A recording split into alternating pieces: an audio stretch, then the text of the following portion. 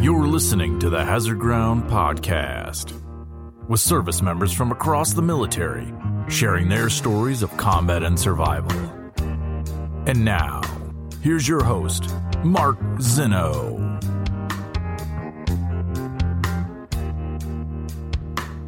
Welcome into the Hazard Ground Podcast. As always, we appreciate you joining us each and every week. Before we get started with another story from Cobb Keating, yes, we're going back to the Battle of Kamdesh this week.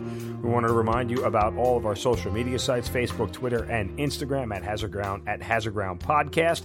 As well, don't forget to subscribe to our YouTube channel because we get a lot of great comments from you guys on our YouTube channel. As well, we want you to keep the comments coming and those reviews coming on Apple Podcasts. We are continuing to grow.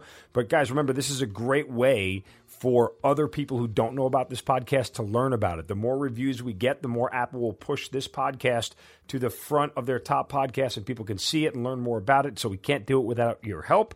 So again, go to Apple Podcasts, leave a review. Doesn't have to be a long review. If you're listening to this on your smartphone, you can just scroll down to the bottom of the main Hazard Ground homepage. There is a rating button there and a review. Just click it, type something in, and send it on its way, and it's a great, great help to us.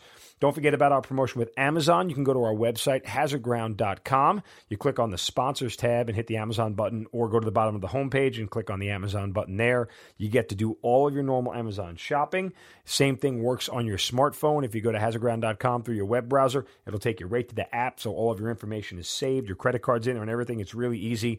And whatever you spend, we get a percentage of. Then we donate a percentage of that back to some of the great charities and organizations you've heard featured here on the Hazard Ground. So again, continue to help out veterans across America just by doing your normal Amazon shopping and going to hazardground.com first. And finally, if you have a guest suggestion, please send us an email, producer@hazardground.com, and we will take a look at it. We have gotten a bunch of guests from suggestions from you listeners. So please keep them coming. Producer@hazardground.com, and send us an email with any of your other thoughts, and we'll certainly take the time to get back to everybody. We appreciate all the love and support and how much you guys are a big part of this Hazard Ground community. Now let's get on to this week's episode. Joining us this week on the Hazard Ground is another member of Cobb Keating and the Battle of Kamdesh. He is a former Army specialist who spent about 3.5 years in the Army with a lone deployment to Afghanistan, and he has been part of a story that we have told several times here on the Hazard Ground, but it's very important that we get as many different perspectives and as many different vantage points of one of the most important battles in the war of Afghanistan. He is Chris Jones joining us on the Hazard Ground. Chris, welcome, brother, and thanks for being here. Hey, thanks for having me. All right, another story from Cobb Keating. I enjoy this story thoroughly, and it certainly is one that I think is sort of underserved as far as military stories is concerned. Yeah, I mean, everybody knows about the results of it, but there are so many layers and levels to this. So we'll get to your role in the Battle of Kamdesh, but start back at the beginning and tell me how and why you got in the Army.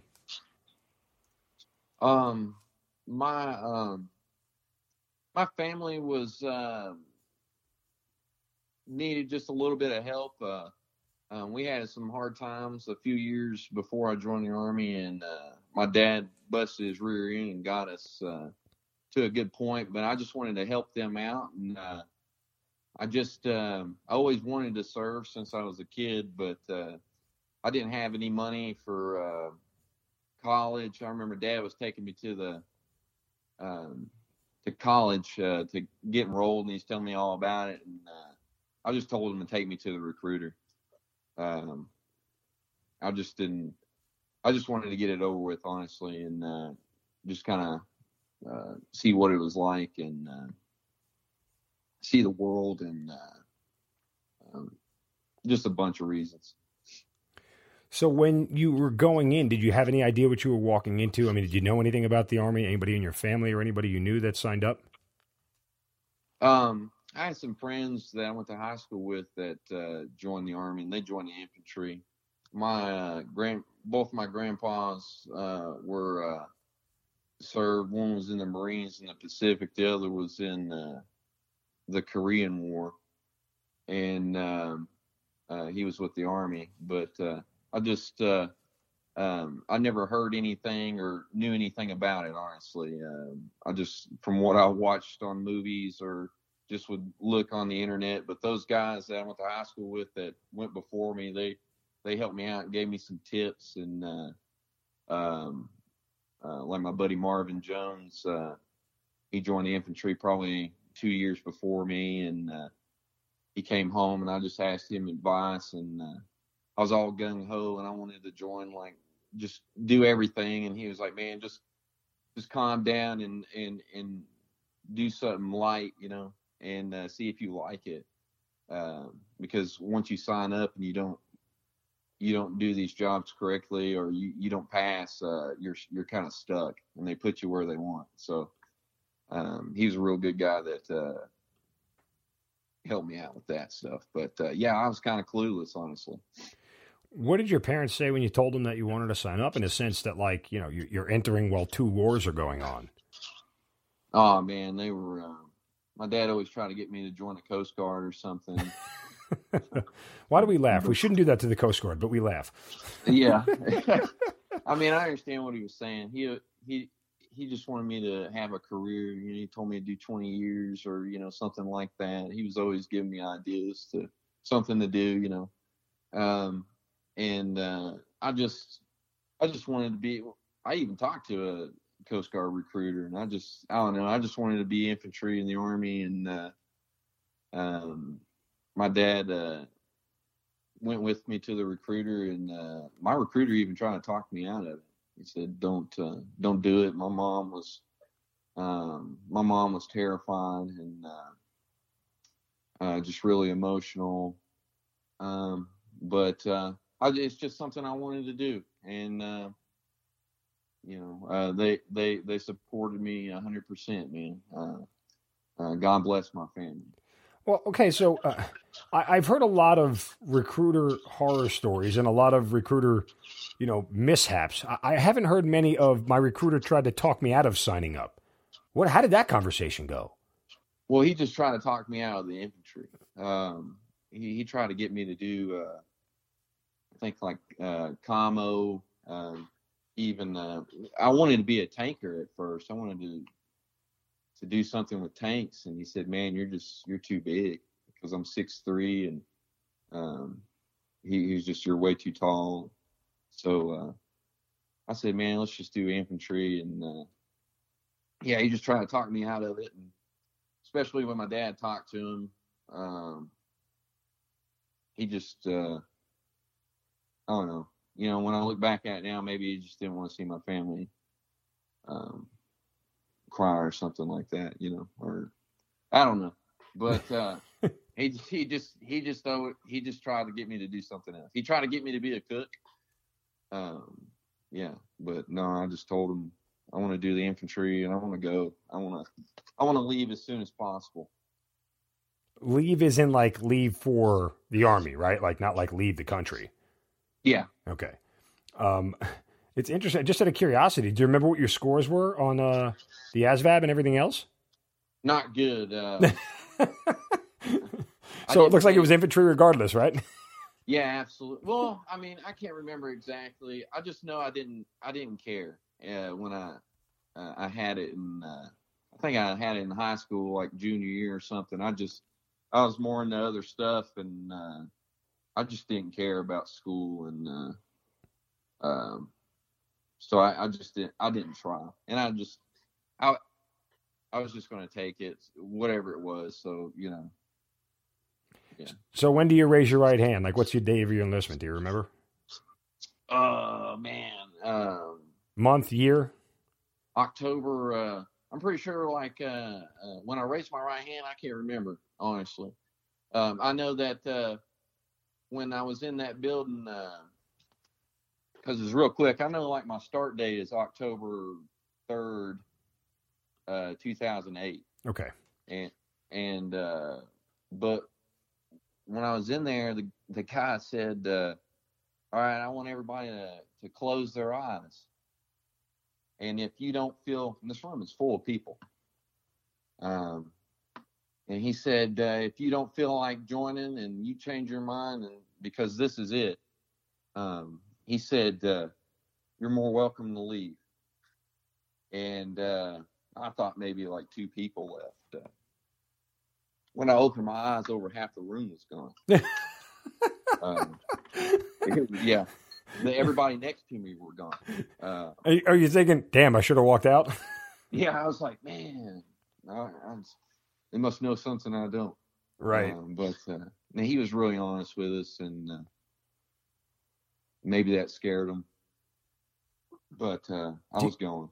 Do you know if any of those people ever actually got back in, or they were like free at that point? I know I rode with one guy back to where I was from, and he just said he couldn't do it. Wow, it's crazy. Yeah. All right, so when you head off to basic, do you have any idea like what it's going to be like? Did you do any research on it? Did you look into it, or you just sort of were winging it? I did a little bit. Asked my buddy, like I said, and no, I just kind of went at it, man. Did you think it was physically demanding or no? Yeah, at first. I played basketball in high school, so I was kind of familiar with, being smoked a lot. Right. But yeah, it was. I wouldn't say it was a shock, but it was real demanding. Any point in basic where you're thinking, you know what, when they gave me the chance to run out of the room, I should have done it? And it's funny you say that, because when I was, I always find myself in these situations. So this we were standing we were at Fort Benning. And we're standing there to get all like our gear, some stuff, like layers right home, soap and stuff like that. We're all in formation. This drill sergeant walks by. I'll never forget this guy. This guy was pretty intense. His name was Sergeant Pesnick. I think he was the sergeant. He wasn't the drill sergeant. And he was just there at 30th AG to watch us. And that's what he did. He watched us. But he walked up to us and he said, "Who wants to go home? They're doing this thing where anybody that wants to go home, you can leave right now. They'll even pay for you to go to the airport or the bus stop." And I was like, "No, this is a trick." And again, everybody raised their hand, and I didn't. And he smoked everybody that raised their hand. And, it's just me and like one other person standing there.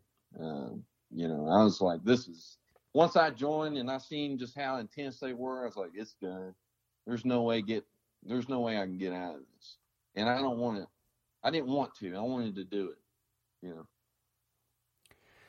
So after basic, you head off to AIT, infantry school and everything else. I mean, is there any point, is there a culture shock for any of this for you, or you're just kind of going with the flow for the most part?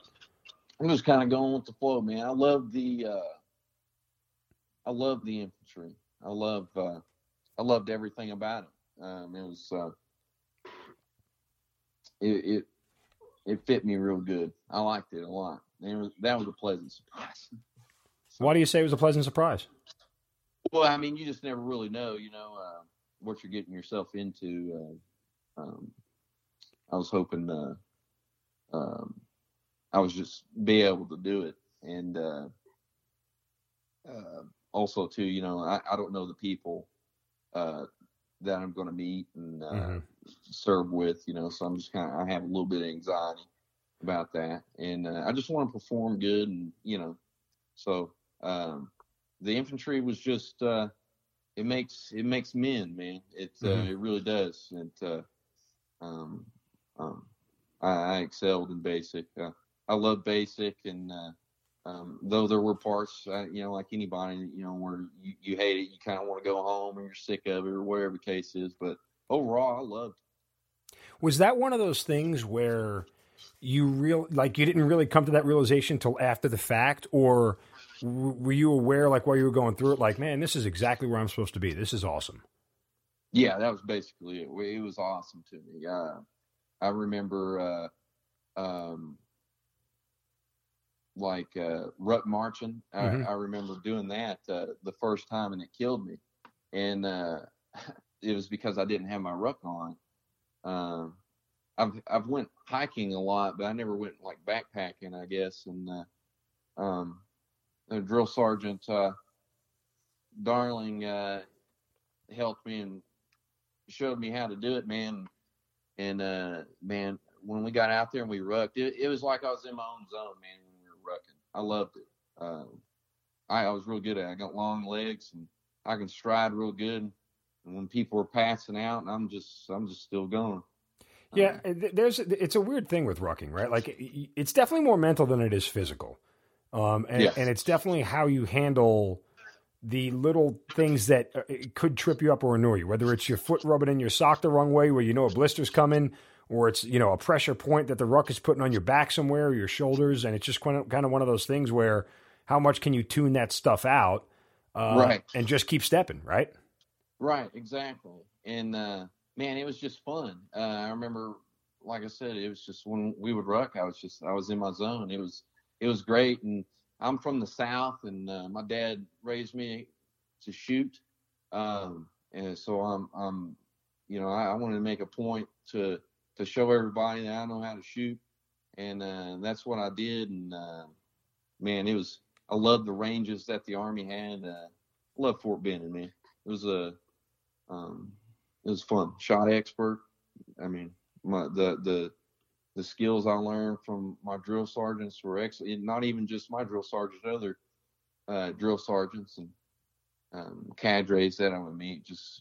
I mean, of course, they're in your face and stuff like that, man. But they're trying to keep you alive, you know. They were just real cool dudes. It's interesting. You talk about how much you love shooting. I don't know if you're aware, and this is a complete side note, how much the Army has changed their individual weapons qualification standards. Are you aware of any of this? No, I haven't heard anything. Oh, it is off the charts different. I mean, it's no more, 20 from prone supported, 20 from prone unsupported. There are magazine changes now. There is 4 different positions. It's all one-timed event where the clock doesn't stop. And you go all the way through. I mean, it's, you got to kneel, you got to stand, you got to go unsupported, you got to, it's literally like it's almost like if you're looking at like a profile of steps, and you have this thing in front of you where you're basically firing from 4 different positions, but it's wildly different now. And the way it goes is that you have to hit certain like gates. And if you fail one gate, you can't move on to the next one. Right. So it's become a lot more, I guess, combat oriented is more of what they're looking for. But again, side note discussion. I always felt like when it came to the range, you're shooting for a score, so just shoot the best you can. Right? It's nothing about the old school qualification was ever really combat oriented. No, it isn't, and I think that's good that they're doing that because I love doing that too, stuff like that, and but. They should probably do both. You should qualify and get in tune with your. Because I would have guys come up to me and they're like, they had these machines that would show you where you're hitting. Mm-hmm. This guy, I don't remember where he's from. He said, "Man, you're just. How can you shoot like this? I think people need to get in touch personally with the weapon, man. It's just you need to know how to shoot that thing, and. But that new that sounds pretty cool actually. Yeah, I mean you can check it out online. You can just Google it for the new Army IWQ standards, and you'll read all about how they do it. And if you're somebody who likes the range, go out there and give it a shot one day. Anyway, I digress. That'd be pretty sweet. Figured you might enjoy that information. All right, so after Fort Benning, you're heading off to 4ID at this point in time, correct? Is that your first duty station? Yeah. Okay. Yeah, just me and maybe I was the only one in my platoon, and then 2 other guys. Yeah. When do you actually arrive at Fort Carson? I got there. Let's see. I got there in I think February, early February. Yeah. Now maybe like the first week. Yeah. When you get there. How quickly are you hearing about Afghanistan at this point? I heard about Afghanistan on my because we got our orders before they made us take leave at basic for Christmas, and or maybe I got there in January. I can't remember. It's in that time frame somewhere. But this guy, when I got back, he said, "You're going to 4th ID, Fort Carson." I said, "Yeah." And he said, "They're deploying to Afghanistan." So you're going to Afghanistan. So I heard about it before I got there, and then when I got there, that's what everyone was talking about. When you first heard it, what was your first thought, first feeling? I said, we trained solely on Iraq. Like most of Benning was, besides a few ranges where you're, in the woods or, whatever, it was mainly urban combat. So that was my first thought. I was like, I don't know if it's urban or what it's like in Afghanistan. So I did a little bit of research and just kind of figured we would be training for stuff like that. And of course, we were in the mountains in Colorado, so that made sense. Got it. All right. So did you tell your family when you heard? Yeah. What did they say? They were just real nervous. Just real nervous and supportive. But my mom was just freaking out, She just didn't want nothing to happen to me. And, they were just real kind. It's the only time I ever seen my dad cry in my life is when I left for the Army. So when you left, you talking about Christmas break leave and you knew, or?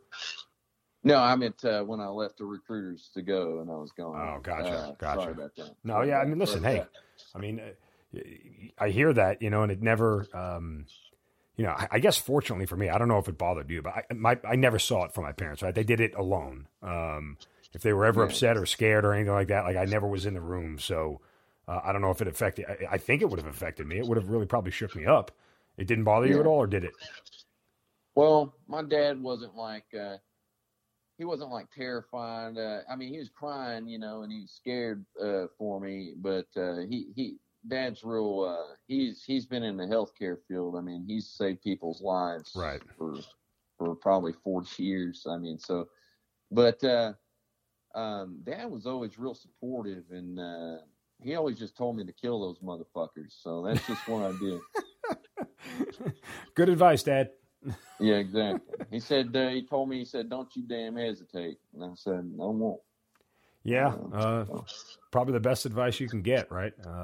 Yeah, exactly. So as you're doing train up for this, what's it like? Like, day to day, as far as the train up is concerned, do you feel like this is really preparing you for what you're going into? We had some real good, ranges, that they set up. They definitely made use of Colorado's terrain, getting us used to, walking up and down mountains and stuff like that, and getting used to what was dangerous.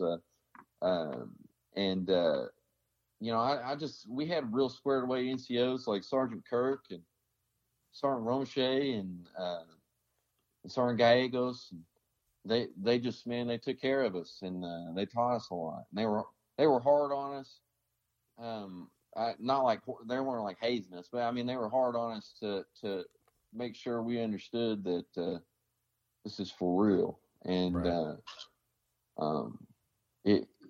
The training was good. You could tell though when I got there, everybody was just itching to go though. Really? Yeah. What was it like as far as gelling with the guys? And you mentioned a couple of the names that people who have heard this story know. What was it like, gelling with those guys, and how important was that for you? I'm real shy. Takes me a minute to loosen up when I get to talking or, get to know someone. I got to meet you a few times. But when I first met everybody in the platoon, I think the first person I met was Copus, and then Kugler, and then I met no, I guess the first person I would have met was Sergeant G, our platoon sergeant, and he was from California. He just kept calling me a dick a lot. He'd be like, "What's up?" Gotta love the infantry. Yeah, and plus too, they were cavalry guys, and right. I was infantry. I remember getting there, and we got our orders, and it was I had 361 cavalry. I was like, what? I watched the video, and I know, I watched old westerns and stuff, so I had like a little bit of an idea. But I was like, man, what are these guys? What do they do? my buddy looked at me and he said, and he went to 112 Infantry. He said they're white infantry, but they do the same job, but they have less people. So I went from like 60 people in a platoon to 20 people. So that was an adjustment too. Right. Did you feel like, though, after a while, like with the train up and, for a guy who loved the infantry, that everything was meshing well? Yeah, absolutely. Those guys were some characters, man. They were some wild dudes, and like I said, they were itching to go. We had a lot of people that were, when I got to the platoon, that were having issues or wherever the case is. We had one guy go AWOL. Another guy was having like some type of personal problems where they had to like watch him or something.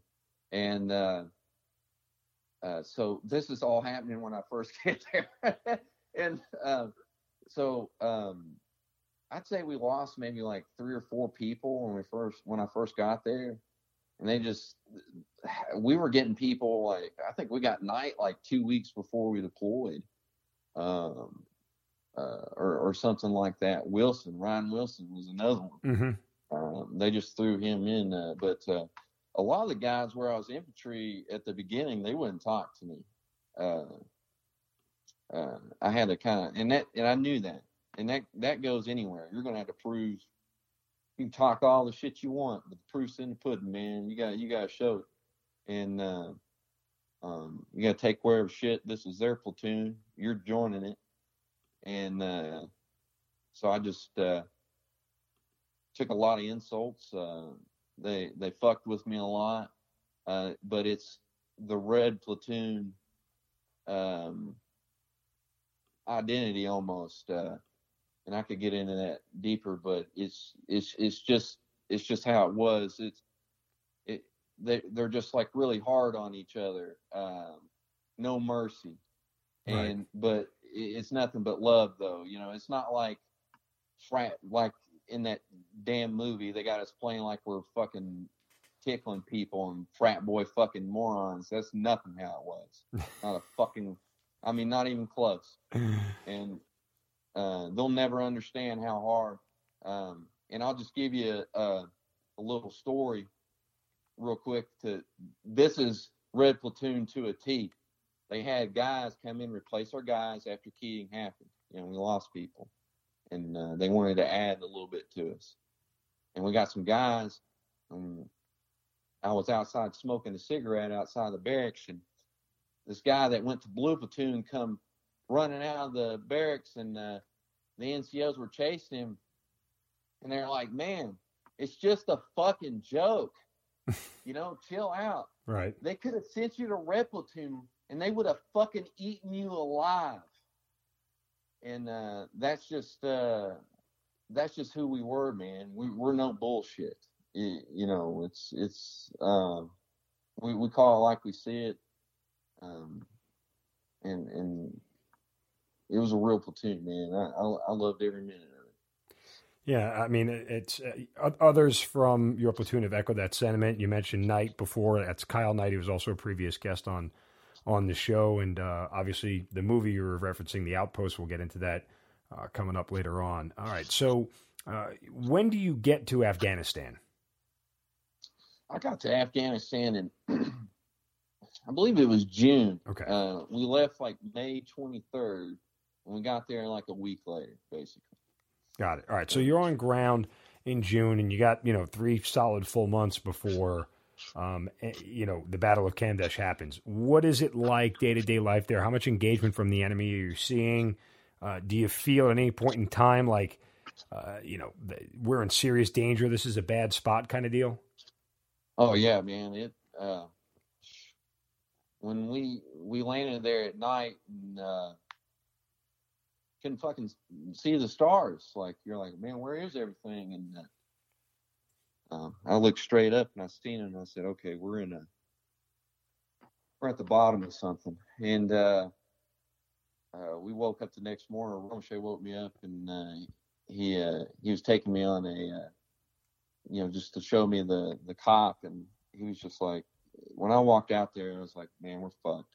It's I don't know why they would put this here. Was my first, just overall impression. And Rome said the same thing. It's just like, dude, we're fucked.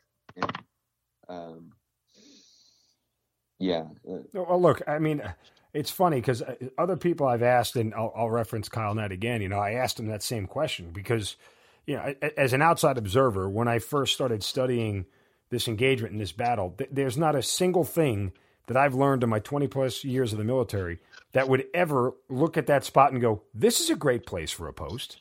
Like, this is a great place to put our guys. It goes against every single basic premise you learn about combat. And they decided, and they being the infinite powers that be, a.k.a. the military, that this was a necessary place of ground for you guys to hold. And full disclosure, for those who don't know, the post was there for years before this battle happened. So it's not the first time that it was there. It's not the first time that it's been under attack, but never obviously to the level that you guys experienced. But yeah, I mean, and I remember talking to Kyle, and Kyle's like, nah, I never really thought that. I just figured it was where we were. And I'm like, dude, like, just watch G.I. Joe at some point in your career and know that you're screwed. Like, I mean, you didn't need... Guy doesn't watch movies. Yeah. You don't need a high level of understanding to know that when everything around you is surrounded by mountains, that you're in a bad spot. So, again, I think most of you guys just accepted it, right? Because it's what we learned to do. You follow orders, right? Embrace the suck, as the infantry says. It's... that's just what it is, man. And that's I never once was like, hey, let's move this place. I just but I think as soon as we landed, they were talking about closing it. Yeah, they were. So I just kind of figured they knew it was a fuck place.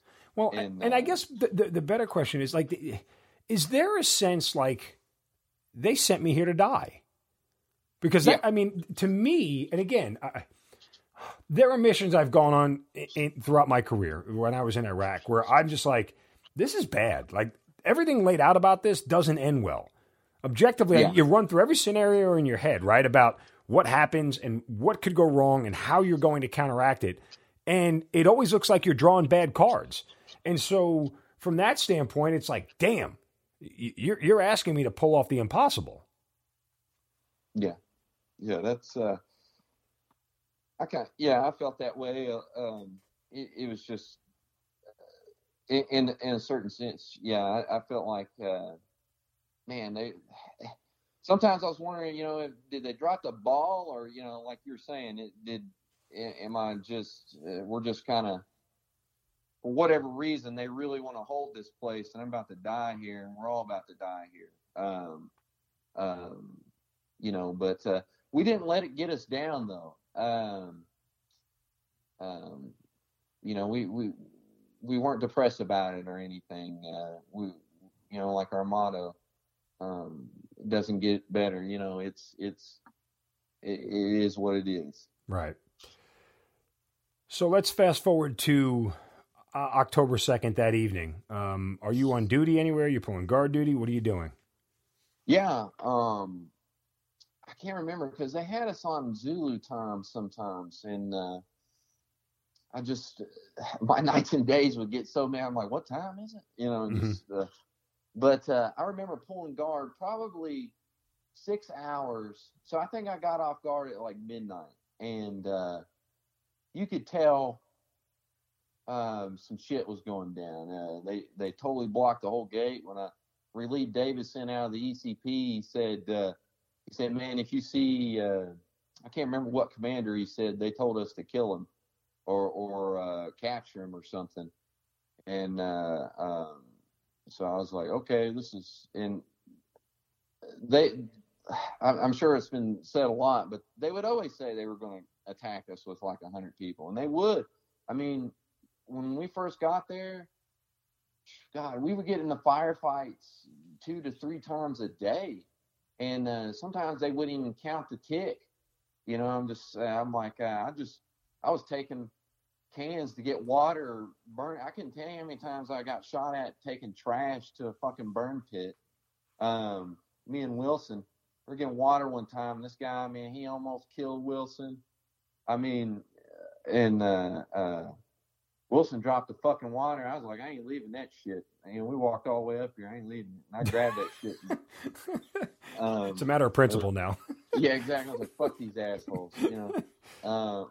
And we would just run back and get her, you know, get going and stuff and fight back. And sometimes they wouldn't. You know, it's just like they're just popping it. I would be sitting on guard, ECP, and I'd hear something, and then I'd see a bullet probably, you know, a foot or two away from me just hit the building. Like, oh well, he's got me in his sights, and he just keeps shooting. And I'm just like, oh well, I'll see your fucking muzzle flash one day, asshole. You know, and I would sometimes, and we would just wax them or call up a target reference point and, you know, adjust, and they just fucking smoke them. And when we got there, Red Platoon, that was a Red Platoon show. That wasn't, I mean, they were supposed to send us to Fritchie, and from what I understand, I don't know for a fact, this is what I hear, he didn't want us to fucking leave because he knew we would shoot, you know, kill the enemy. You know, we didn't have a problem fighting them. Yeah, it was crazy. It was a wild fucking West, man. It was nuts. All right, so every day was nuts. Early morning on October 3rd, you're waking up to gunfire and explosions, correct? Yeah, I woke up to explosions. All right, what's the first thought in your mind? Was it like, here we go again, or oh shit, this is different? I think the first thought in my mind was like, I said, where am I going? You know, I look at my chart because I'm fucking out of it. And I'm like, where? And then I start hearing the bombs keep going off and on and off. I was like, damn, they're fucking going heavy. And I remember Kirk being like, man, they're fucking laying it on us today. And he looked at me and he said, Jones, what time is it? And I think I told him it was like 6:02 or 3 or something like that. And that's the last thing I ever said to him. I've never seen him alive again. And I went out to, I grabbed ammo and went with Danley to Kopas's position, which was, Elraz Warren. And, you know, I'm just helping Kopas out at that moment. That's where I went to first. When you think about that moment, like the last words you said to him, and you think back on it now, I mean, obviously, you know, you don't say anything different in that moment, but it's just, does it bother you at all? Yeah, it does bother me, man, because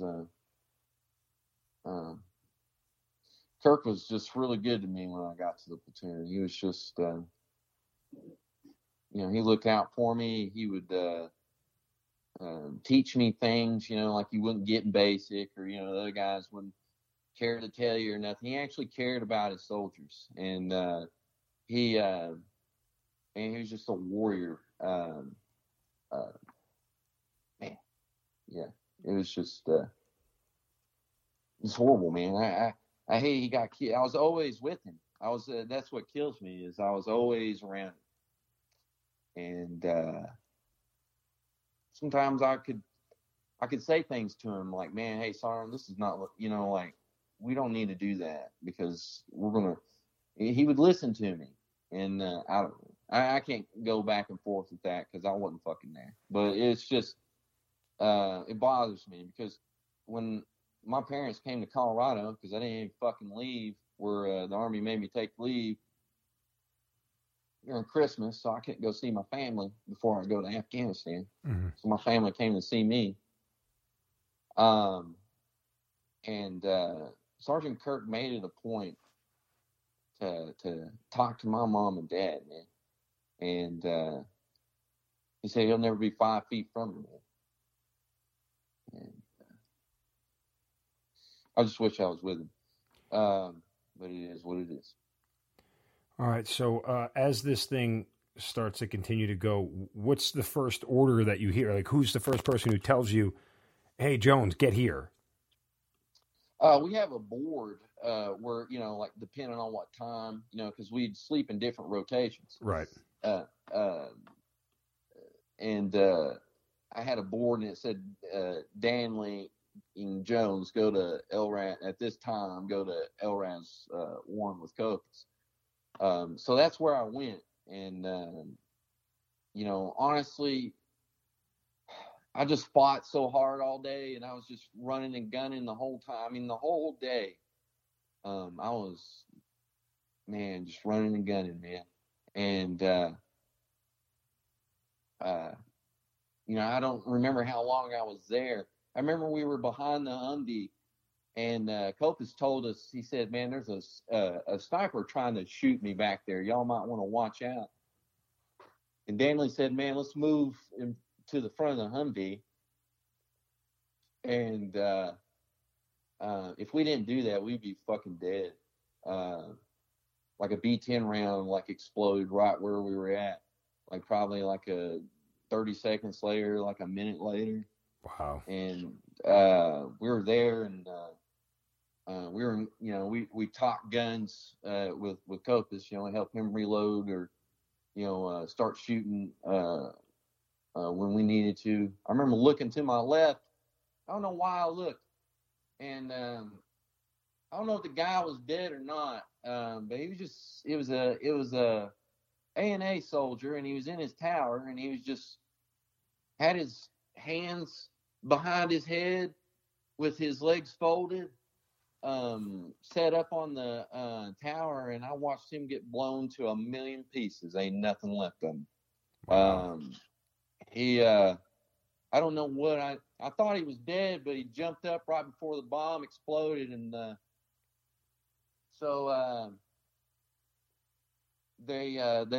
that's when they dropped bombs for a long time, like RPGs and B-10s and shit like that, and mortars. And I can't remember how long they did. They did that for a while.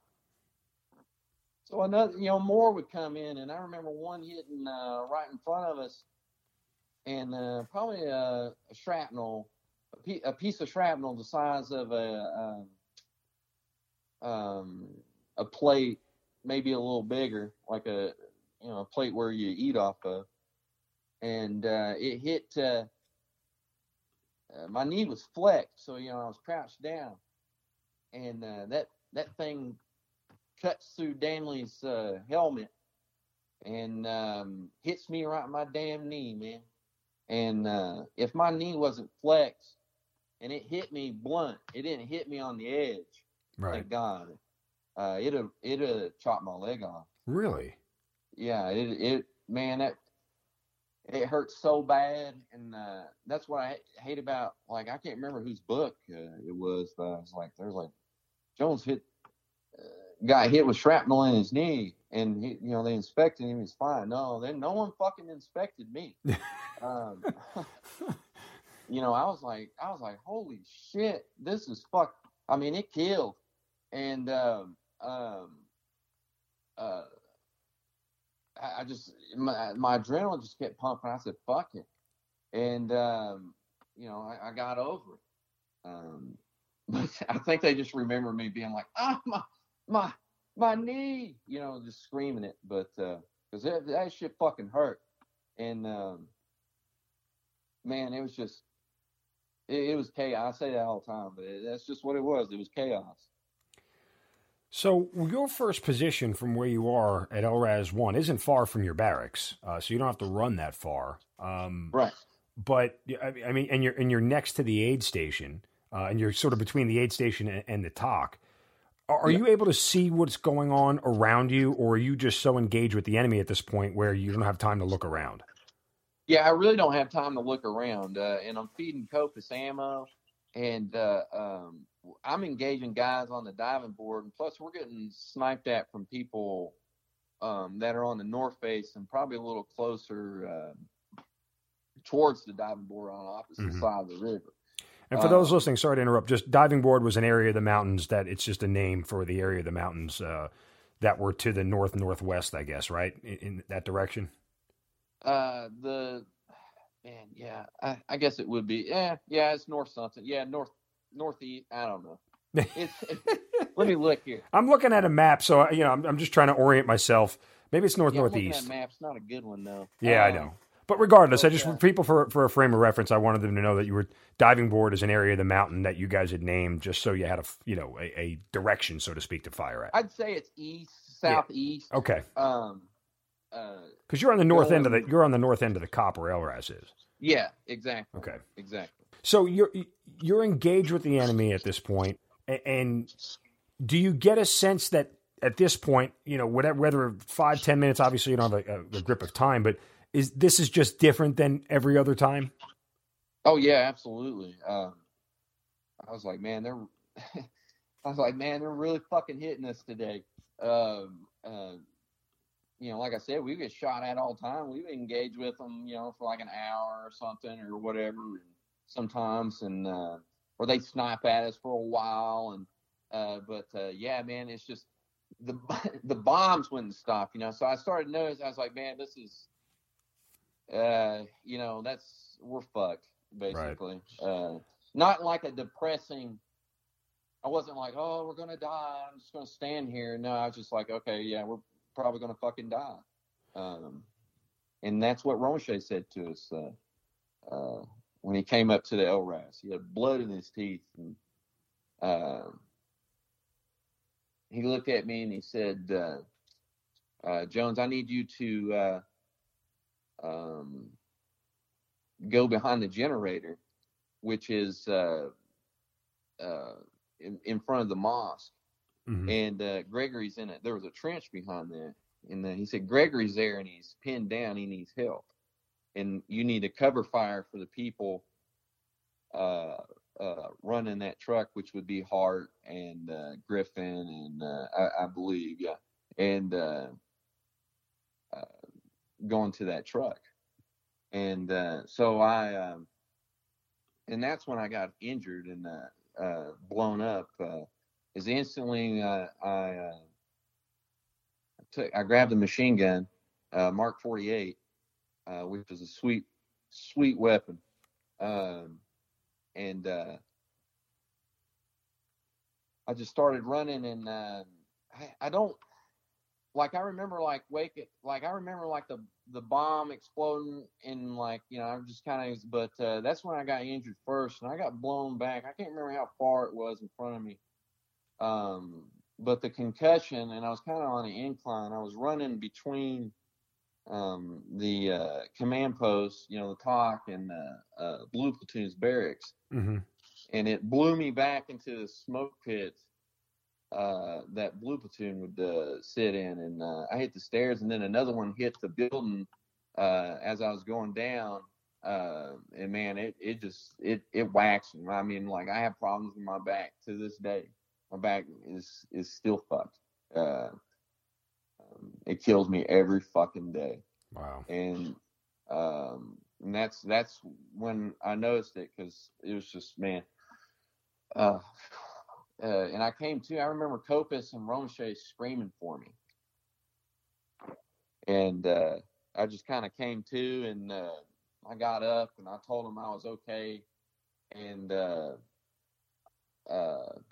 I ran to, I started running again, and I stopped around the corner, and the RPG went right by me and went into the, I believe it was the headquarters barracks, and blew a hole in the headquarters barracks. And then another one hit it. So I low crawled all the way from the top to behind the mosque to find Gregory. Mm-hmm. And Gregory told me that to get down, that they're snipers, and I was in that trench for a long time. So maybe an hour or so, or two. I can't. Yeah, it was. Yeah. All right. So when you get to that trench, as you mentioned, you're there for an hour, but over the course of that hour, a couple of other things are happening. Most notably, the enemy breaks the wire and they're inside of the compound. Do you see this happen? Do you know it happens? Yeah. Okay. And so when you first see them inside, what do you say? What do you do? How do you react? We were, like I said, we were providing cover for like Hart and them, and I was running low on ammo. Like everybody ran him ammo, and by the way, Hart was in the truck you were talking about before that you were trying to get to, correct? Okay. Yeah, and they tried to run him ammo again, and I remember because I had to crouch down. We had to jump in and out of that trench, and I want you to understand something, man. Like it. And Justin Gregory was in that trench with me, and sometimes other people would be, and they get away sometimes. But we had snipers like pinned us down like bats, and like we would jump out. And I'm gonna tell you about Greg. Greg and I would jump out, and they would try to fucking kill us. Like bullets are hitting right next to our fucking faces, and and we're providing cover fire, and like we're running out of fucking ammo. And I remember we jumped back down after they tried to run ammo to those guys again. They didn't even make it fucking 10 feet because it was just, it was all over the place. And I don't remember how long went by. About Greg, we pop up and engage them, and I was like, Greg, man, no one brought me fucking ammo, nothing. And I was running out of fucking ammo. And, man, I even asked people, bring me back ammo. And no one brought me ammo.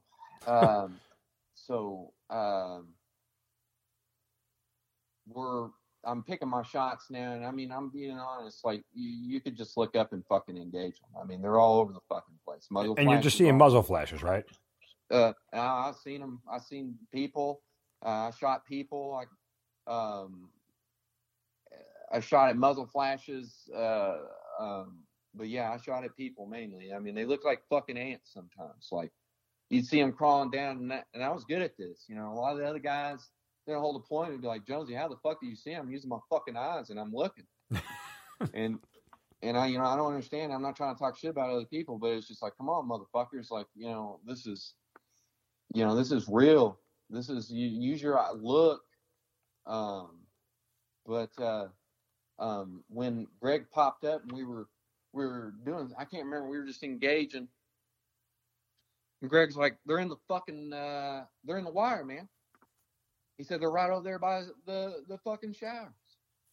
And, he said, man, what are we going to do? Should we just, because, that's kind of, we were gauging them at distance. Like I said, we still had snipers and stuff on us. And he said, let's just engage them. And so we counted and we jumped up and we engaged them and we shot those guys. And there were other guys near the shitters and the mechanics bay mechanics bay. And truck one, where truck one was, that Hart has taken to help Gallegos, they were all over the fucking place. And like I said, I was running out of ammo. We engaged and jump up and down, and they started throwing fucking grenades at us, shooting RPGs at us. Are you confused as to what to shoot at this point? Or are you just moving as quick as you can, acquiring a target, putting a round on, and moving on to the next? Yes, that's basically it. I'm shooting every fucking thing I see, basically, and trying to conserve. At the end, like I said, when I started running out of ammo, I was trying to conserve it and pick my shots now, because I have like 50 rounds left. And in a Mark 48, that's why I tip my hat to that firearm. Oh my God, if I could just shake FN's hand or something. That weapon saved my fucking life, and it saved Greg's life in that fucking trench. And it didn't jam. It didn't fail me one fucking time, and it stood right there and it even shot. I don't know if you've ever shot one in your life, but no. it's the greatest gun, one of the greatest guns I've ever shot. And so we engaged them, and like I said, so when we killed those guys, we got their fucking attention, and people would come in and out of our trench when they could, never bringing fucking ammo. And how many times I got to tell you guys, bring me some damn ammo, dude, man, yeah, right. And it was Sergeant Days, and we told him that there's guys in the wire, and that's when he said that's where that Charlie in the wire shit comes from. When I told Sergeant Days this, I'm telling you, there's a sniper, and he is literally. And sometimes I wonder like how I got away, because when we would jump up, he could have just shot, like I don't know if like they were engaging other people, they get fucking bored, because Copus was on the Mark 19 on the diving board too. Mm-hmm. So I don't know, thank God. But Days, we were like, he's like, enemy in Charlie in the wire. He came up on the fucking radio and was screaming or something. Bullets were really, the guy had him, it hit probably about a foot away from his face, and then he was walking it in. We could see it, and he did that to me too, up on the Hesco above that. He shot, and then he shot, and then he shot, and he almost hit me multiple times. I had to run in. He'd shoot me, and it clipped the top of my Kevlar helmet. And I couldn't tell you how many times I got shot in the head in that trench. And Greg just, man, that trench was fucking. And like I said, they were throwing fucking grenades at us. And Greg asked me, he said, "What are they doing?" I said, "They're throwing fucking grenades." You could hear them hit, and then they'd explode. And man, it was fucking crazy. And then Daniel came in that trench at one point and told me Kirk was dead. I mean, when you heard that, what did it do to you? Or you didn't have time to really process it at the moment? It pissed me the fuck off, man. I mean, like, I was already doing my job, but when I heard Kirk got killed, man, I just kind of had this sense of like, fuck it. And like, I mean, like it, and then that's when I found out, like, I was bleeding from my back. I took shrapnel to my back and to the back of my head, and like below where my helmet was, and like I'm like bleeding. Danley just pulled blood, and he's like, "Bro, you're bleeding, man." And I remember asking him if it was bad, and he said, "No, you'll make it." And and that's, I want to give a shout out to Danley. He doesn't, he gets a lot of a bad rap, but Danley was a good guy, man. And why does he get a bad rap? He just, he would get in trouble a lot. Sometimes he wouldn't listen. He just, I'm not going to tell you everything, but he just get a bad rap sometimes, man. And I think if you read the books, it says something about it in there. And, he had problems, man. I can tell you more later after I get out of that trench what happened to him. But that day, man, he was a shooter that day too, man. I mean, right. He did his job. At the risk of not casting aspersions on anybody, I'll try to ask this question tactfully, but I get the sense that Gregory wasn't as engaged as you were in this. Sometimes, I mean, because he's in this trench with you. It's just the two of you. Yeah. Sometimes I think, I don't know how else to explain this other than like, bro, we're going to die. Like, it's just, it's the guy's got us pinned down. I move my face one the wrong way, he's going to fucking shoot a hole through my head. And he gets a bad rap. And I'm going to point to something later that will kind of put that to rest about Greg. Greg killed people that day. Greg did his job. Sometimes he had and I'm going to say this, and I ain't going to name names just because we're talking about Greg, but there was a lot of people that day, and you know who you are, that didn't do what they say they did, that are liars, that were cowards, and I know who you are, okay?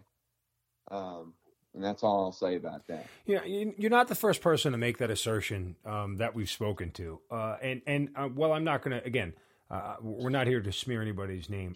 I guess the frustrating part of that is you talk about the unit camaraderie, right? And we were talking before about meshing with the guys. And, you know, the Army goes out of its way to sort of create unit cohesion, right? It's something that leaders almost force down your throats.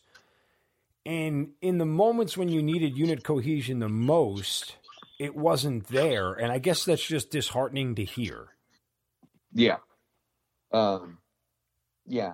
And look, if I was you, and I'm going to cut you off. If I was you, I'd be pissed too. Like, I would have that same sort of animosity and emotion that you're sort of showing, because it's like, dude, you know, fuck you. Like, the moment I need you the most, you bail. Like, that is the I guess the sin of all sins for people in combat. Yeah, exactly. It reminded me of just, you know, I'm not even going to say that. It's, you know, but I'll be honest with you, I was mad for the longest time, and I held it against people, and I still do, but I try not to let it consume me. And because the more I think about it, these people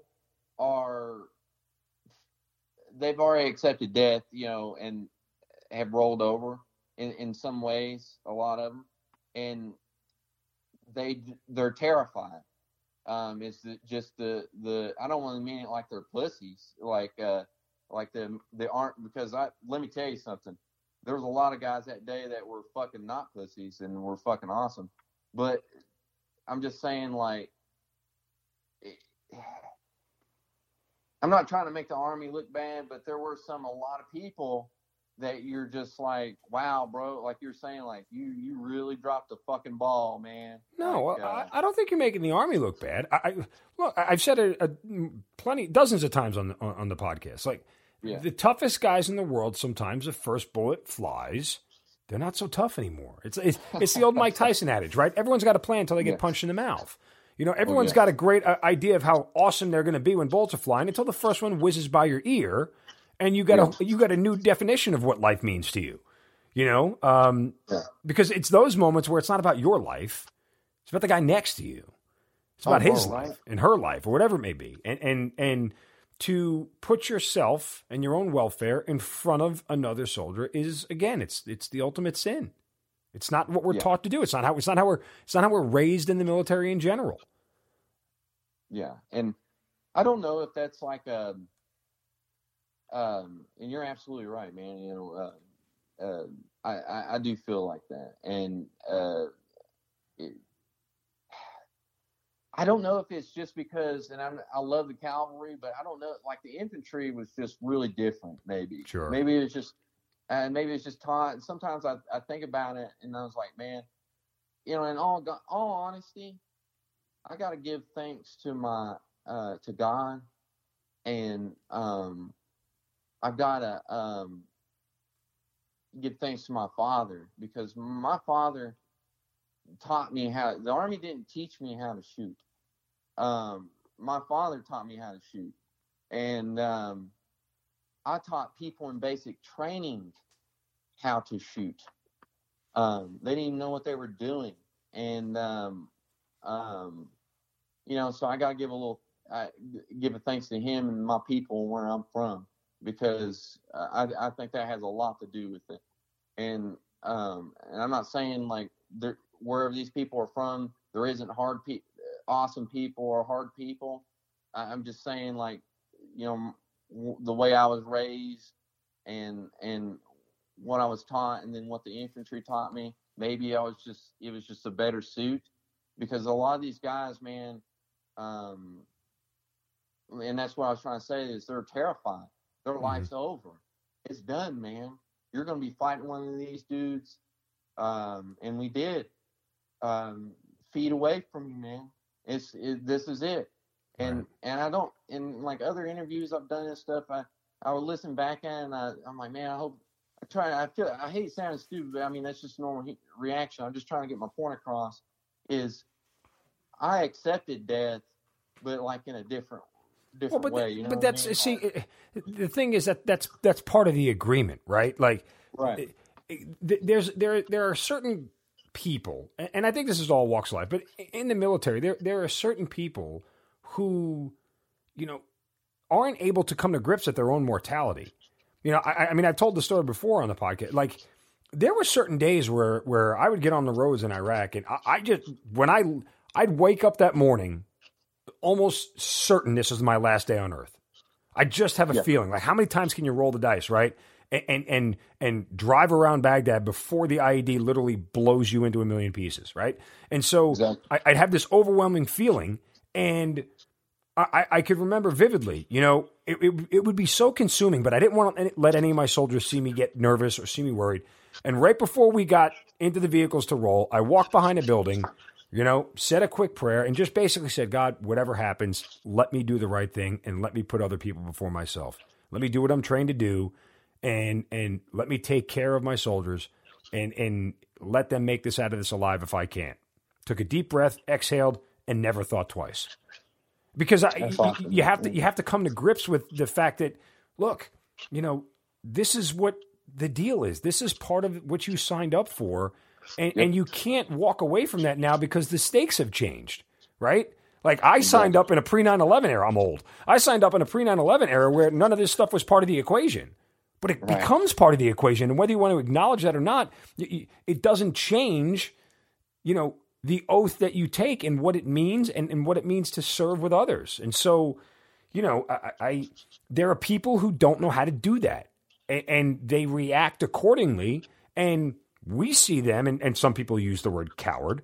Some people can use the word liar or whatever it may be, whatever suits that individual. And I'm not saying they're wrong for choosing those words by any stretch. But I mean, I'm somebody who just recognizes that, like, I shake my head and like, well, we're not doing that with this individual again. That's for damn sure, right? Like, Right. next time we go somewhere, you're not going to be next to me because I can't trust you to make the right decision at this point. Because you really only get one shot at it. You really only get one crack at it to know if I think you can save my life. Exactly. And, and that is why like I was trying to say earlier is, the proof's in the pudding. When you do it and you show it and you live by it, you're the leaders in your platoon. You're the guy that's putting his guys before himself. And I was lucky, and all these people I'm talking about, is not Red Platoon. I mean, a few maybe, but Red Platoon, man, that was a Red Platoon show that day. I mean, it really was, and there was a few other guys, absolutely, but thank God for Red Platoon, man. I want to ask you one more question on this subject about guys who didn't do what we would expect them to do. Obviously, you're angry, and I think angry, is a fair emotion. And while I commend you for working on letting it go, because I think ultimately that's what serves you individually best, and that's just my opinion. I'm not a doctor or a psychologist or anything, but you know that anger can consume the hell out of you. Absolutely. And there's nothing you can do to change it now, but it's something that you have to live with and learn to deal with.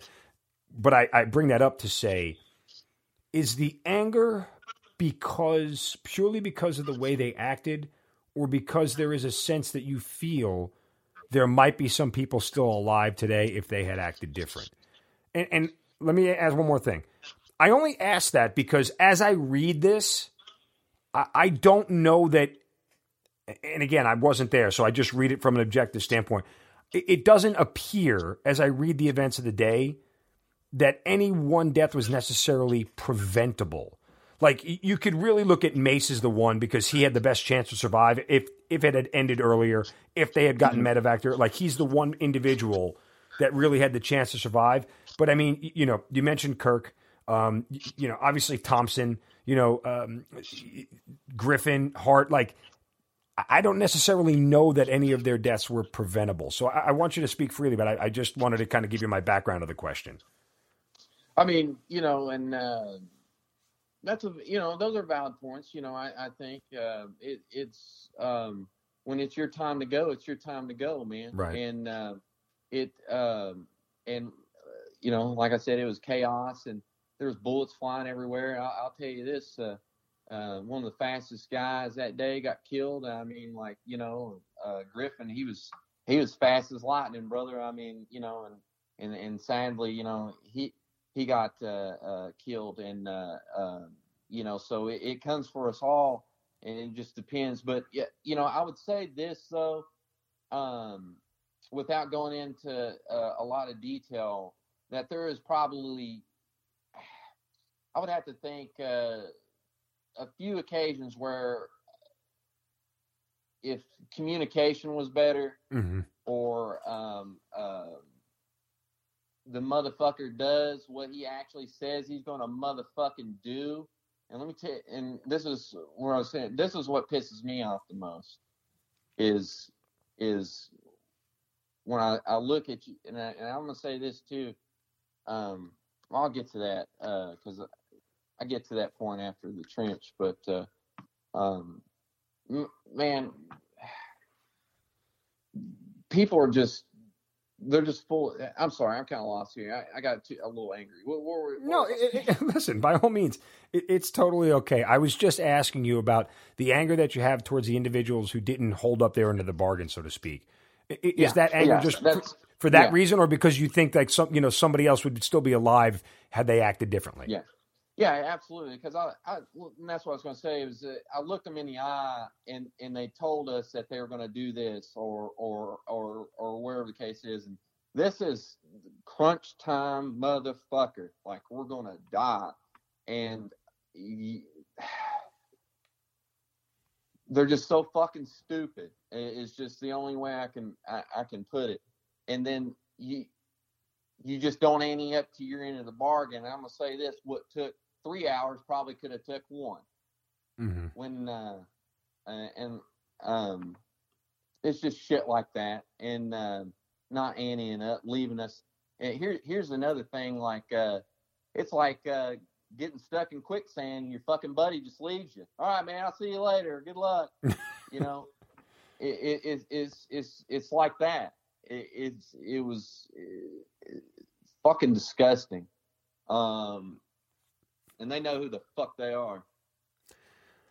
Yeah. We've talked so much about everything that's gone on to this point, and I kind of, trust me, I've enjoyed all the conversation, but I do need to let the audience know that, you were one of the people when Clint Romesha decides that you're going to take the base back, you're in the crew that joins him. You were one of the volunteers that joined him. So can you just kind of give me the background on how all that transaction came to pass?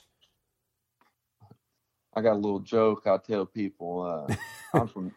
I'm from Tennessee. I'll be damned if I don't volunteer. There you go. Well said. They like I said, they were lighting us up in that trench, and they hit the generator good enough it started smoke, so all of us could, like me and Greg and Danley was there in days, like I was saying when we were telling them they were in the wire. The smoke, gave us concealment, and we moved. We didn't really know where to go. I was like, okay, we'll just go back to barracks. So I followed Danley, and we went in there.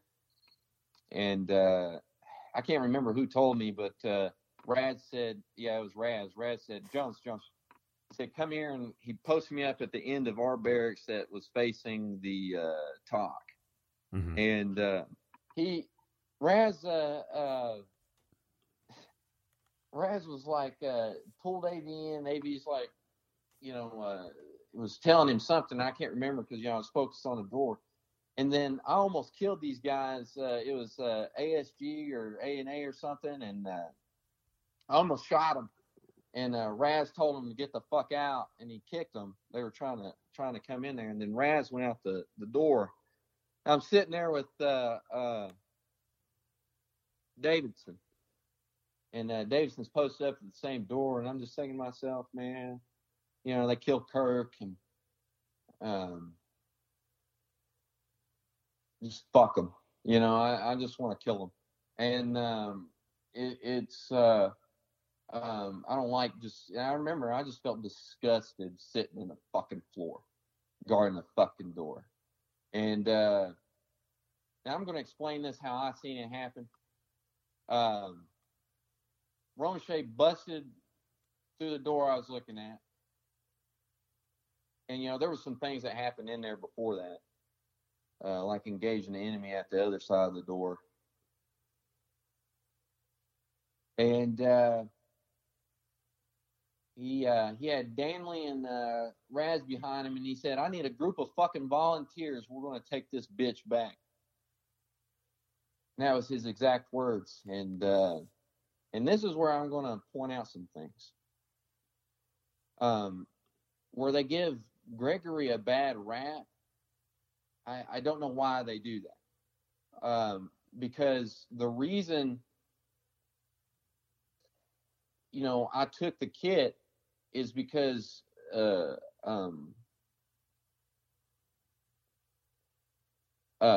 Gregory was just kind of having like a, you know, like a moment kind of, like he almost died, you know what I mean? Like, so, and Raz even asked him, he said, dude, he even said this, he said, we're all going to die.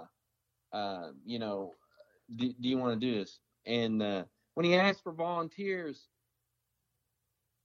I just instantly stood up. I don't want to die like this. I want to die on my feet, and I want to kill these motherfuckers, if I'm just being honest with you. Mm-hmm. And I ain't dying like this. And I volunteered, and Rad said, fuck yeah, Jones. And that's when the whole Saul thing, you know, they wanted a Saul on the team. And, you know, Greg was just, you know, and but the thing I'm going to point out is no one else volunteered in that building. How many other people were there? Probably 15 to 20 people. Are you shitting me? I'm not fucking shitting you. Wow. And that's where I get frustrated, because a lot of times, like I was saying, Greg gets a bad rap. Motherfucker, there was like a bunch of people in there. And then, you know, they point it out and they make it, you know, Greg's a good dude. Like I said, man, he whacks people, you know, like everybody thought they were going to die, man, you know? And, yeah. So Raz was already on the team. Danley was already on the team. And then when we went outside, you know, I got the saw from Greg. We went out there and they were given a plan. And again, I'm not going to say who they are. But I was standing right there when they told him not to do it. Don't do this attack, counterattack. Well, can I shed some light? I mean, wasn't initially there resistance from Lieutenant Bunderman, who was the platoon leader at the time? Yeah, from up top, yeah, absolutely. Okay. So when you said people telling him not to, you weren't referring to him. I'm just asking if there's he had resistance for a variety of different reasons, and it wasn't about, hey, you know, we're safer in here. It was just about like understanding the tactical situation, so to speak.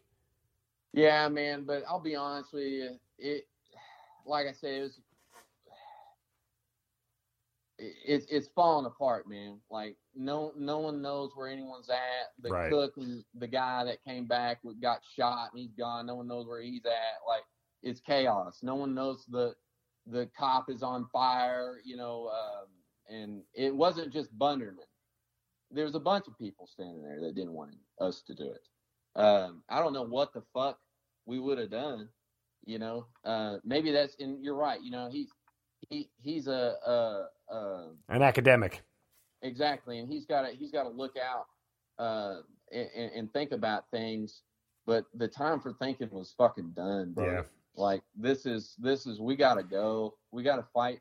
Like they're literally like We had nobody guard. Like, we were literally having a conversation in the back of our platoon barracks in the top, and no one's guarding shit. The only thing that's up is fucking Copus. So we're basically, it's like we're in a fucking gunfight, and we're just having a fucking conversation. And, you know, people start getting set up and going places, and we start getting a little bit of things going, and then, yeah, we go, man. And when we were out there, Romesha asked, he said, Delaney, will you go with us? You got another saw? And Delaney said, yeah. And then when we were getting ready to leave, he said, this guy who got there like 2 weeks or some shit, he was a sergeant. His name was Sergeant Miller, I think. He said, you come with us too. And we were the guys that went over there. And then we went to clear the cop and take it back.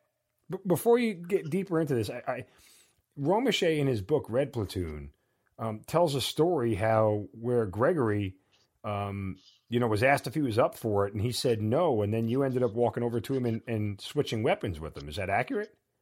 Yeah, the more I was thinking about it, yeah, that's probably accurate. But like I was saying, he was having some, like, I don't want to, like, make it sound like, oh my God, like, but man, he was just kind of having well, it's that moment where he's realizing that I'm going to die, right? It's coming over him and processing it all. It is tough in that moment. Exactly. And that was everybody always tells me it was a suicide mission, basically. Right. No, ain't nobody thought we were going to come back, I guess. And like I said, I wasn't thinking about that. I said, fuck it. You know what I mean? Like, we're all going to die, anyway, so fuck it. And, it was just chaos, man. And like I said, I was just real surprised by people, and then lack of help that could have been there that wasn't. And but Greg, man, like I was saying, am I going to hold it against a guy when we're in this situation? When he has a freak out maybe 2 times, when I know of at least 10 or so people that didn't fucking do anything, that just cowered and didn't do shit. Mm-hmm. So Greg's a fucking pussy? Yeah, I highly doubt it.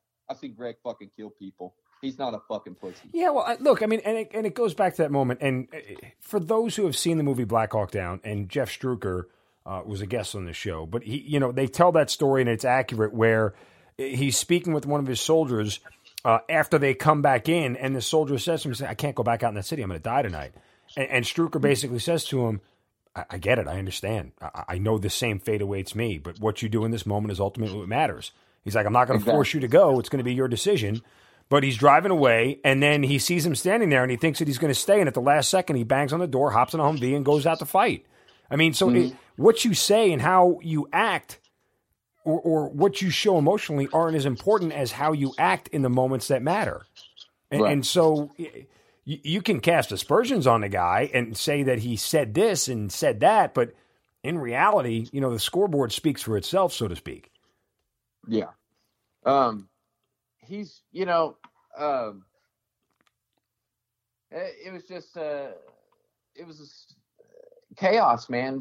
Everybody around was just not with it. And, thank God for Romesha. When he gave you the battle plan of what he was going to do, was it just, fuck it, we're going, like, just whatever you say, Sarge, or was there any sort of like, okay, this makes sense, I see what we're going to do here? He said, this is what he told me. He said, we're going to take the ammo supply point back and go from there. And then, because if we don't have ammo, we ain't got shit. And he, when we got to the ammo supply point, that's when he started planning and adjusting. Because the rest of it, other things didn't happen. Sure. That's when he started doing that. What did he? After you get to the ASP, what does he tell you? What sort of responsibilities does he give you? So when we got around the corner, we've seen them all over the cop, and then, like I said, Greg and I were engaging them. And so we knew they were over there. And they came around the corner a few times, and we engaged them from the barracks and shit at the ammo supply point. So Danley and Rowe go into the Haji shop, which is just where, you get Afghanistan knickknacks or whatever, and tobacco products. And they clear that, and all of the fucking, I wouldn't say all of them, but a lot of the guards and A&A are in there just fucking hiding. And I'm posted up outside, and they tell me that when they're coming out. And when we pull around the corner,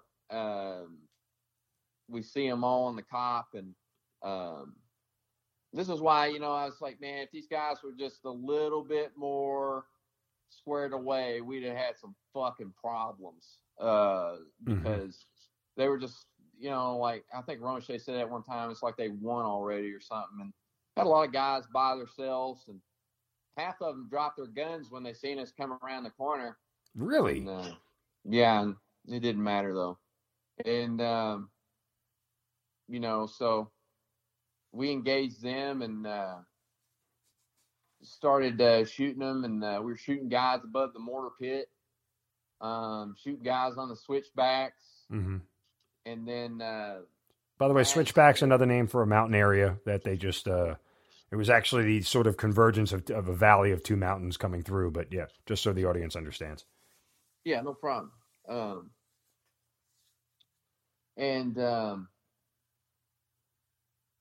Man, it was just, Raz hollered at me and he said, "Jones, come here." And I ran over there to him, and it's, I don't know, it's basically right in front of the Haji shop under a tree. Mm-hmm. And I can see the helicopter landing zone. I can see the north face, the bridge. I can see a little bit of Ermul, the police station, and going down. I always say down, but it's up the river and around the corner, and the governor's house. And so I got a pretty good field of view. The only problem is I have a blind spot on the road where it curves. I can't see, where I'm engaging kind of to my left. I have a blind spot. And when Raz told me to come up there, there was dudes next to the LZ, and they took off running, and we engaged them. And then there was other guys that were running down the hill a little bit further down the road, and we engaged them. And Danley was right next to me. He was my AG at that point. And he was just feeding me ammo, and we got the ammo supply point going. And Romache said, "I just want you to stay here and man this position, because we're going to try and go get the guys." I don't know at that point what was going on, because they told me everybody at the Humvee and mortar pit were dead. Mm-hmm. So, we're mainly, I thought we were just going to get their bodies so them fucking assholes can't use them for propaganda or whatever the fuck they do. Which Humvee? Truck 1 or Truck 2? Truck 2. Okay. Yeah. So I mean, that one was closer to your position at that point.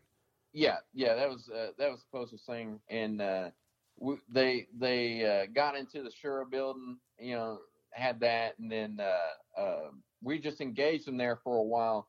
And at about this time, and I always say it, they basically busted their nut. They don't really have too many RPGs and B-10 bombs. And now, they said the helicopter pilots were there at whatever time. I don't remember seeing them until I was there at that point. That's the only time I remember the helicopters at that point. And even then, I think later the weather got fucking bad, and they had to leave or something. But man, those guys waxed. I couldn't tell you how many people. Those Apache pilots, God bless them. They just waxed the shit out of people, man.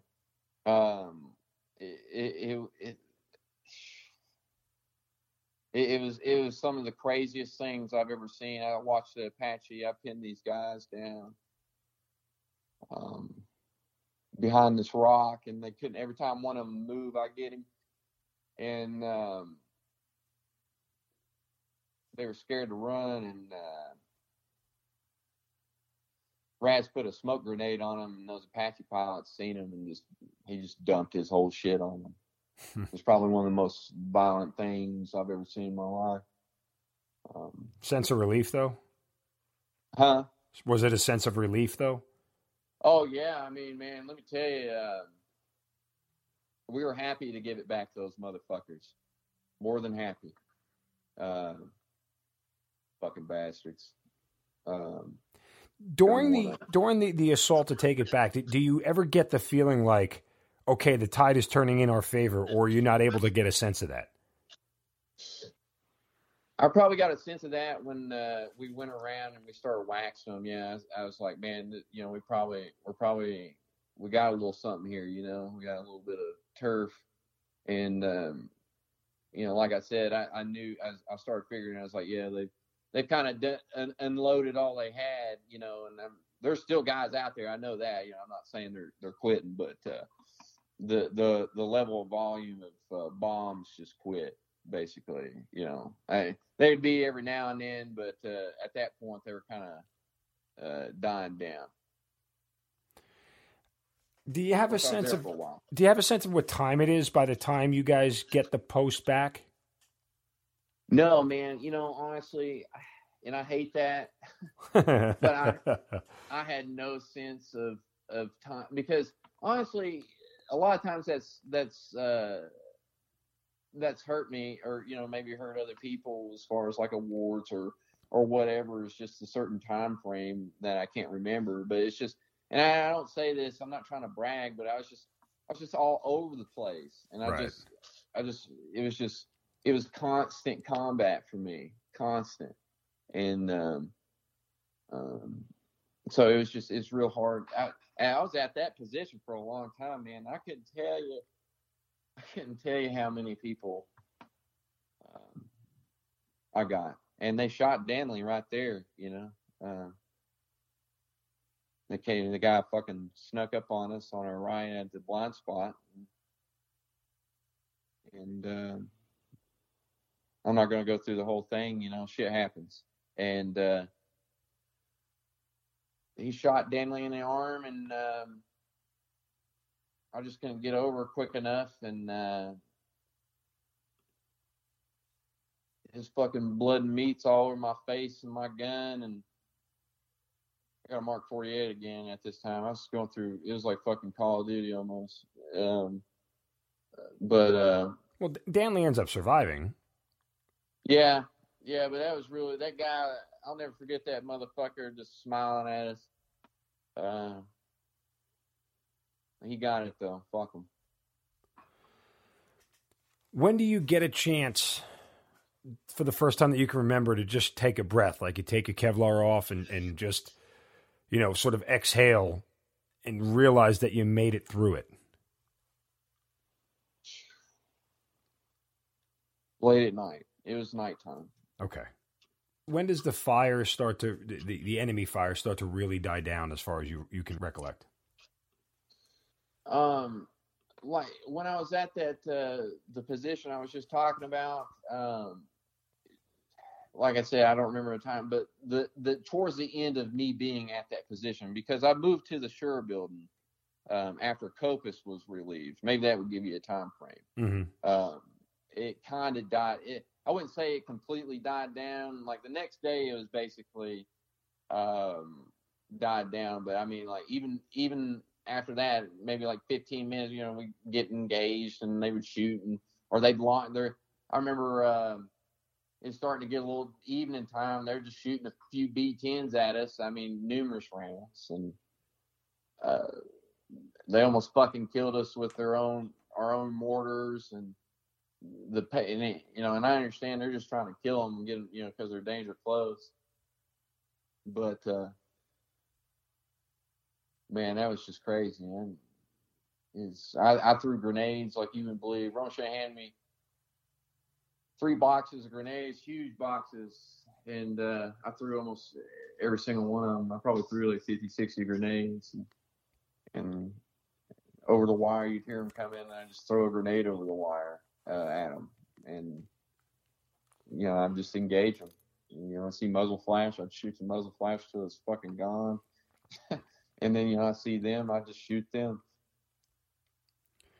When it all ends, and you start to get accountability of where everybody is, and what has happened to everybody, are you overcome by what you guys have just went through?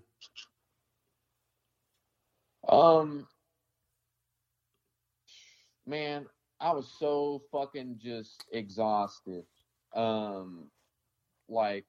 didn't really have an emotion, to be honest with you. I was just so like burnt out. I remember Knight trying to talk to me because I hadn't seen Knight for a while. I didn't know if he was alive or not. And like you said, we're trying to get accountability.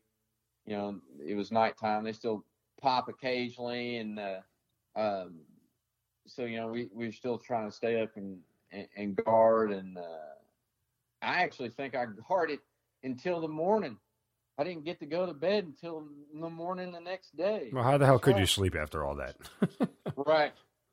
I remember Roche said, Jonesy, people were telling me you got blown up. Like, you got blown up a bunch when you don't even fucking remember. And, like, people like, Jonesy, no, I watched you, like, get blown up. Like, I hit a couple RPGs at the ASP. And like I said, when I got blown up, and then at the trench behind the generator, I mean, like, shooting our fucking helmets and RPGs in the mosque and stuff. And I was so fucking exhausted. Super exhausted at the end of that. And Roche took me, he said, to the aid station. He said, tell Doc Cordova. I just kind of told him, like, I can't feel my back, and like my knee hurts, and I got like shrapnel. And he just stuck my ass with something. I don't know what. I guess it was morphine or some shit. That's the best medicine, man. I got a couple of those when I was in Baghdad. That, like, to this day, the only kind of medicine I want. I walked into the aid station, told him something hurt. He goes, bend down, bend over, take your pants down. I got something for you. And it was just a needle right in the ass, and it was a miracle shot, because 10 minutes later I felt like Superman. Yeah, no idea what it was. Never told me, but I just know I felt better. That's what I was always guessing it was. Yeah, exactly. It never came out and told. I think Roche told me it was morphine, but later. But man, I was flying high as a kite, and I went and found I went back to my barracks room, and I guess an RPG went in there, and then like there was like 15 people in there laying down, and I was like, I'm exaggerating, but a bunch of people. And so I just fell asleep on the floor, or no, a weapons rack. Yeah. But I think even before that, yeah, Captain Portis was there. Maybe because we were there for a few days, but Captain Portis came and with the QRF, and we're going around looking for bodies and trying to get into the shower and stuff. So I did a bunch of stuff. I was just constantly doing shit until the morning. You had mentioned how close you were with Sergeant Kirk. I mean, he was KIA. Did you go see his body at the aid station or anything, or no? No, I didn't get to, but I seen him in the Sheriff building, and that's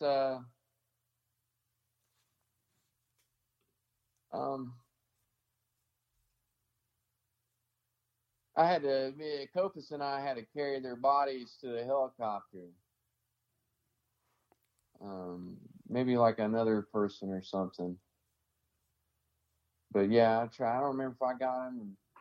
Because a lot of people, like there was I carried someone, and then I think I had Gallegos, and man, he was a big old boy, just nothing but muscle. He was so heavy. Just a massive human, just a monster. And I didn't want to drag his motherfucking body on the ground. So, I mean, I stressed. I mean, like, I was exhausted, and I swear I didn't want his body to touch the ground. I don't know, because my days are kind of blending together. I think that's what happened. And then that night, and they just dropped him off at the LZ, and it's fucking left. And I was like, I ain't leaving these dudes out here by themselves. Fuck that. And so I stayed out there with them, and Copa stayed with me. And we waited on a helicopter. I ain't leaving them out there by themselves. And we carried them to the chopper. Is that hard for you? Yeah, it's pretty tough. I can't imagine. I mean, I can't. Listen, I mean, you know, you know, these guys are friends, but you know, they're people you fought with, and you know, being charged with being the last person to, you know, carry them off the battlefield is. On one hand, it's sort of an awesome responsibility, but on the other hand, it's, you know, a responsibility you never want to have, for obvious reasons. So, yeah, I'm sorry for the loss of your friends, man. Appreciate that. So, when this whole thing ends and you guys get pulled out of there to Fob Bostic, and a couple of days later, they torch the whole post. Any emotion in that decision to get rid of it all? Was it good riddance, or was it like we did too much to hold that place to just get rid of it sort of deal?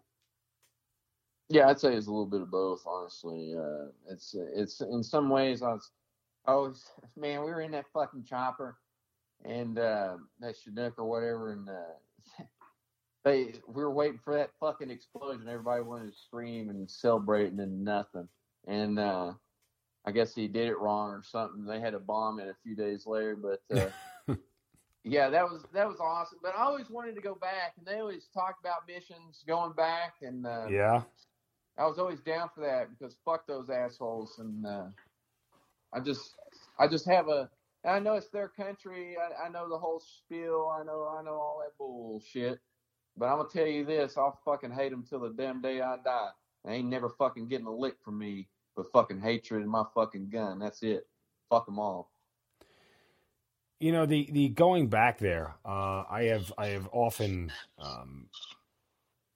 had the same thought that I would actually think I would like that experience. You know, I know a bunch of people who did it in Vietnam, as well as some people who did it in Mogadishu, and yeah. I can only imagine how cathartic it must be, but at the same time, how overwhelmingly emotional I think that would be. Yeah. I think part of me would cry like a little girl, honestly. Yeah. Yeah, it would be. And I've watched that. I've seen Vietnam vets go back to where they had battles, and it's intense. And I feel for those guys, man. And I love Vietnam vets. I always try to talk to them at the VA, and they. You know, I've thought about that. You know, I might go back. I just hate them so fucking much, and I know, and I'm not hating them because I'm ignorant. I hate them because they killed my friends, and sure. I know I was in their country. I know that my government does things, and theirs does. You know, they don't have a fucking clue, and it's whatever. You know, but it is. That's what happened, and I'm never gonna fucking forgive you bastards. And I might go there.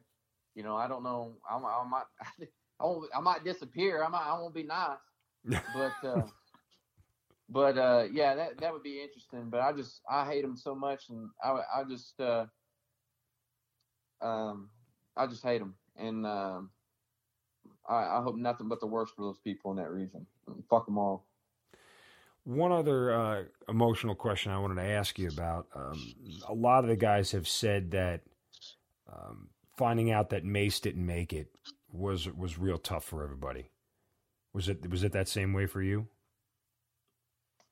Yeah, that was pretty tough, and they said somewhere like I knew, you know, Cocos something. he found out by Avalos just randomly telling it or something, and he said I came up to him and patted him on the back and said I know he died. I didn't find out until he died until Kopis was crying, and I was like, man, Kopis is really crying. I'm gonna go over and see what's going on with him, and he told me Mace didn't make it, man, and it just, you know, I know I wasn't as close with him as Kopis was, but I mean, I love that guy, man, and you know, it just pissed me off again too. You know, I just fuck those assholes. And it just seemed like he was going to live. That was just such the biggest right gut punch. You know, it's just Mace was such a. And I know people say this. You know, I'm not trying to sound. You know, I mean this from the bottom of my heart.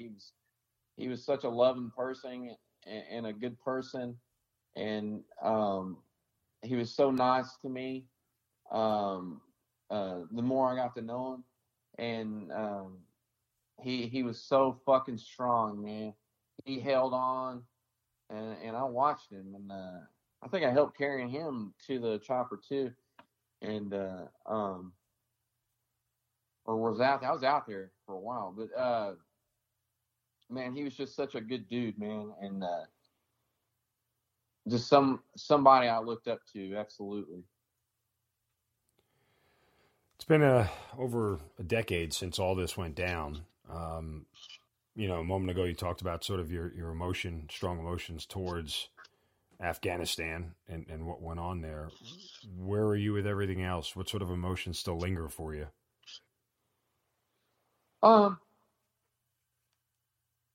You know, I live with it every day, and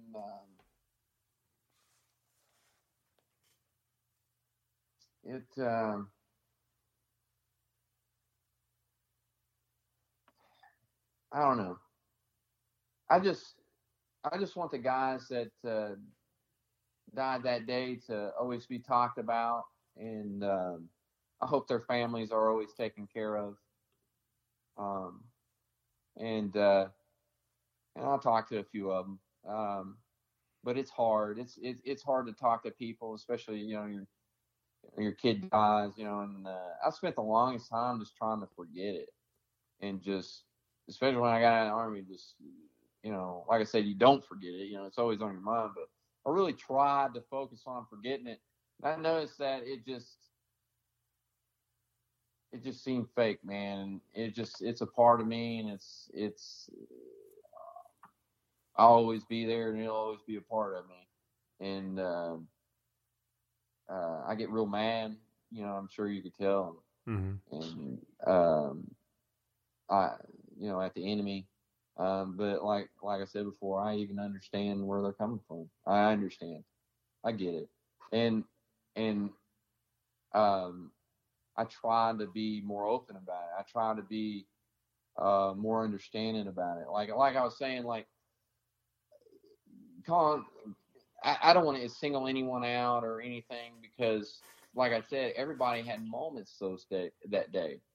Everybody had moments. Everybody had a moment where they fucking freaked out, and then everybody had moments where they fucking shined and they did awesome, you know. So I don't want to take away from that, and I always want to talk about the guys. I try to, at least, you know. It's easier to talk about yourself because, you know, I don't like putting words in other people's mouths or anything, but it's, you know, I always want to talk about the other guys, you know, sure. Like Danley or Gregory or Knight, Davidson, you know, even the guys that came and replaced us. I mean, I love these guys. These are my platoon. And I try to not let the hate consume me.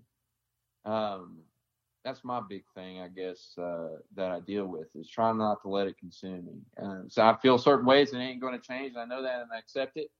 And I try to keep the platoon together. I've spent the past 2 years getting a hold of everybody and mending fences and talking stuff out and being there for guys because they're my brothers and I love them. And that's my purpose now. That's kind of what I try to take from it, because it ain't ever going away. So I'm just going to try to make the best of it. Well, I would tell you that,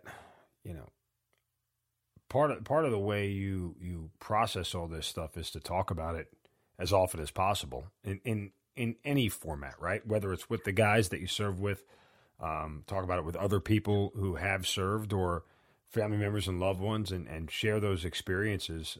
Because I think the more that you talk about it, you start to understand the emotions that you're expressing each time you do. And I think that's vital. And, it's something we talk about a lot here on the show, in the sense of how to reconcile the bad things that have happened. And by bad, I mean just, obviously war is awful. So it's those bad things, the bad things that you've been a part of, and compartmentalizing those things that you can't change and understanding where they are. I think you're there with some of that stuff, but I certainly, and again, I am not the judge of anything here, but just in our conversation, I think you realize that there's probably some stuff that you need to keep digging into. Yeah, absolutely. And I try to help the other guys too. You know Right. what I mean? Yeah.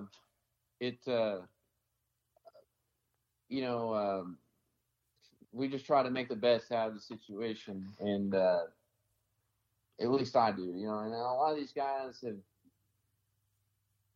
have been homeless, have had drug problems, alcohol problems, and everybody seems to be doing pretty good right now. But, in a way that helps me too, because I can talk to him, like you're saying, I think I totally agree. I think talking about it really does help. Sometimes I talk about it and I freak people the fuck out. But I just try to, and maybe that's also too, and that's what I was going to talk about, was a lot of my frustration. And I'm not going to pick anyone out. I try not to do that, because I don't want to talk about anybody. You have your own problems, and that is what it is. And you know who you are, and you know the truth. And when I see someone say something that, bro, I was there, I was standing there, that didn't happen, or you didn't do that, or whatever the case is, and I try not to be too mad, because maybe they're having mental problems or something, or they're high on crack or some shit. I don't know, but it really frustrates the shit out of me, because you start getting this, just let the true story be told. Just be honest. There's nothing wrong with being honest and saying how it actually happened. You don't have to brag about yourself and say, oh, look at me, I did this and this and saved this person's life, and whatever the case is. No, you didn't. It kills me how just, and like I said, I try not to focus on it. But when I see someone, even people that profit off of it, makes me fucking sick. And you should be fucking ashamed of yourselves. That's just my opinion. Well, I mean, to that end, I want to ask you about the movie The Outpost, and Jake Tapper, who wrote the book. And, look, I thought the movie I understood Hollywood takes some liberties with things. And from your vantage point, I would get, if I was in your shoes, that would bother some of those liberties would bother me as well. Because I think when you make a military movie, accuracy is the most important thing, because every single one of us knows what right looks like. So, but I'm just kind of curious, if you were asked to be interviewed for it, like, what was your role? Were you not asked? Kind of give me the background of that whole story. So,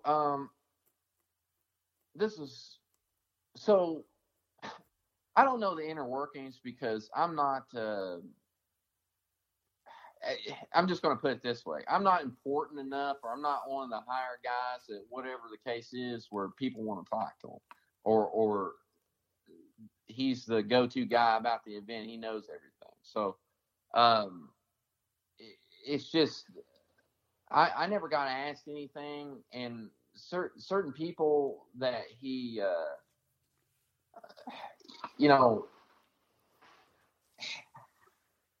I just don't know. I can only tell you my opinion of Jake. I'm gonna say this just as nice spot. I don't care for the guy, and that goes into your actions and what you say and what you do. And I'm not gonna get into specifics, but I'll tell you this: they never asked me anything. They never asked me permission for nothing to use my name, and I don't even know how that works or where. I did talk to him for the Outpost book, but the only reason I talked to him is because Romesha asked me to talk to him. And then they have some type of, like I was saying, like the whole inners and uppers and the people that are the go-to people, they have this thing where like it's a movie deal, or who gets to tell what story or what bullshit, or who's making money off of it, or whatever the fucking case is. And it just didn't really seem like he gave a shit about finding. I mean, I read his book. His book's decent. It gives you like a layout and kind of what's going on and stuff. And but I was never asked anything. They called me. I got a phone call one day. They're already filming, and I know this stuff because people tell me. I don't look for it. This is what people tell me, and people that are involved with it. So they call me, and I get this phone call from Bulgaria, and I'm like, scam, decline. And so I think it's a fucking. And I'm a lot more relaxed, man. The more I get to talking, and but this shit just kind of serious sometimes. But they called me, and they kept calling me. I was like, what the hell do these people want? And my mom called me, and she said they're trying to get a hold of you for this movie. And I know that they've already written the movie. They're already filming the movie. Mm-hmm. What in God's fucking green earth do you need from me? Now, I've already got word on the street that you guys are taking stuff that people did, like their valor, and giving it to other guys that didn't do stuff, or whatever the case is, or you're changing the story. So I'm already like put off because you're not giving an accurate representation of what happened. Mm-hmm. And so I didn't answer because I don't want to talk to you. I've already talked to you. You did your thing. You made your money, or whatever the hell you did. I hope them families got some money, and that's fine. And I appreciate him writing that book and getting the word out there. And but as far as that, man, I could care less. He didn't help me. I'm not going to talk to him. I don't care for the guy. I'll just put it that way. It's fair. Maybe that had something to do with it. No, look, I can't pretend to know what that whole experience feels like for you. Nobody's ever offered to write a movie or a book about anything I did, which is probably pretty accurate. But, from that standpoint, I would tell you,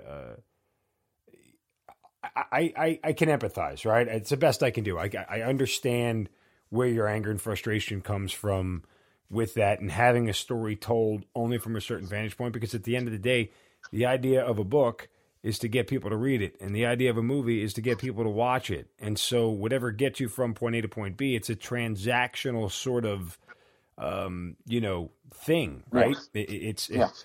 It's 2 and 2 don't have to equal 4. But 2 and 2 have to equal, I bought a ticket to the movie. So that's kind of where some of that goes. And full disclosure to you, like we've talked to the director, Rod Lurie, and he's got his own personal story. He's a former West Point grad and everything. And I found it very refreshing to talk to him, but it's a different vantage point for him, right? Like, yeah, I listened to it. Oh, you did? Okay. He's a nice guy. Yeah, he was. I thought he was a great guy, and for those, go back and listen to Rod Lurie, and certainly my heart goes out to him. He lost his son.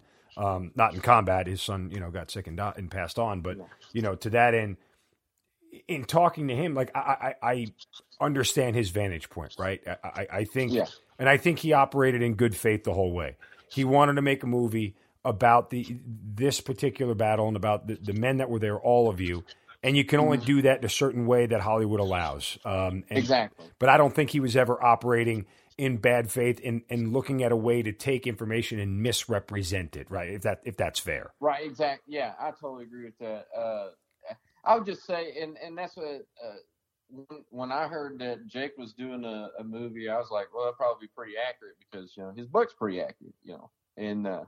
And then when I heard that, I was just, like you said, it's just that Hollywood bullshit. And I've talked to other people about, and see, that's what I'm talking about is all these wigs and people, and I don't care to do an interview because I get to tell my story, the truth that I've seen and what other people did.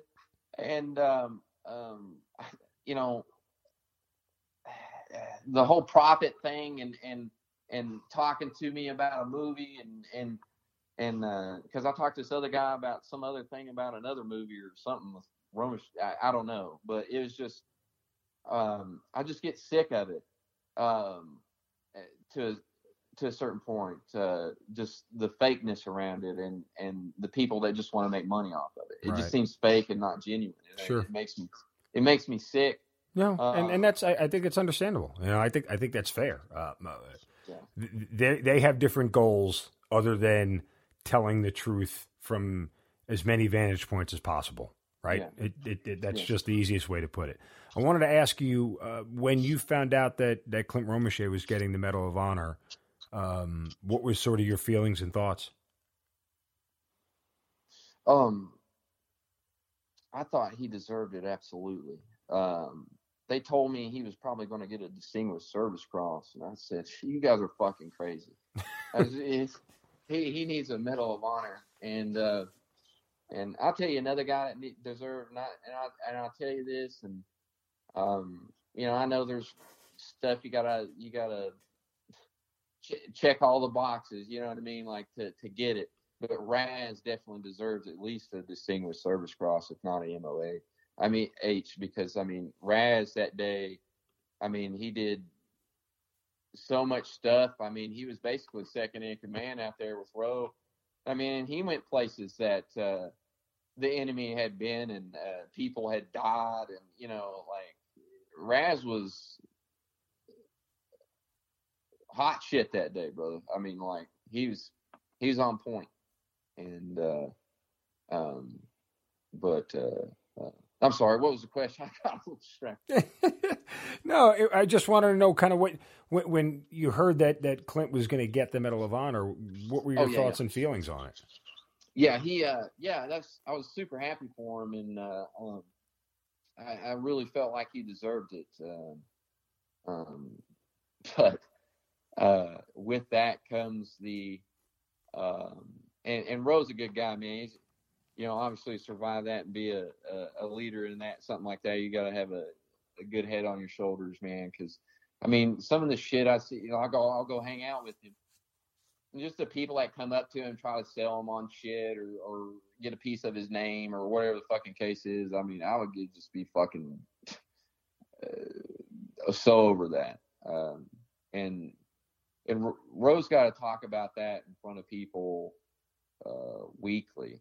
You know, I don't think there's any man strong, you know, Roe can handle that.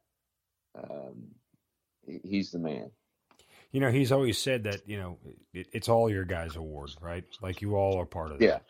Yeah. Is that, I don't think that he's saying that, you know, like just to say it, but I mean, when you hear him say that, do you feel like, you know, there's a sense of where we're all in, that's all of ours? Absolutely.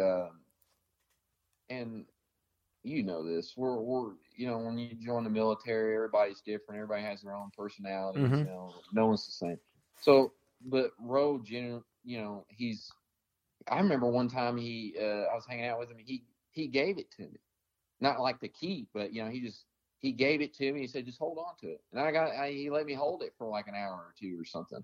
Or maybe 20 minutes. I don't know. But did you put it around your neck?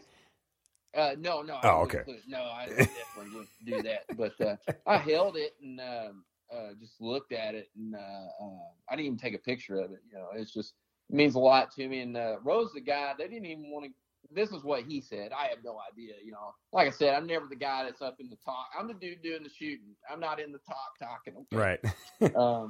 But he said that they put me in for a Silver Star, and they said PFC doesn't deserve a Silver Star. It's the stupidest fucking statement I've ever heard. Yeah, and he said they put me in for a Bronze Star with Valor, and they thought they were going to approve it, and then they didn't. Same kind of thing. And then he said they put it in again. They had to rewrite everything. And Bunderman helped out rewrite that.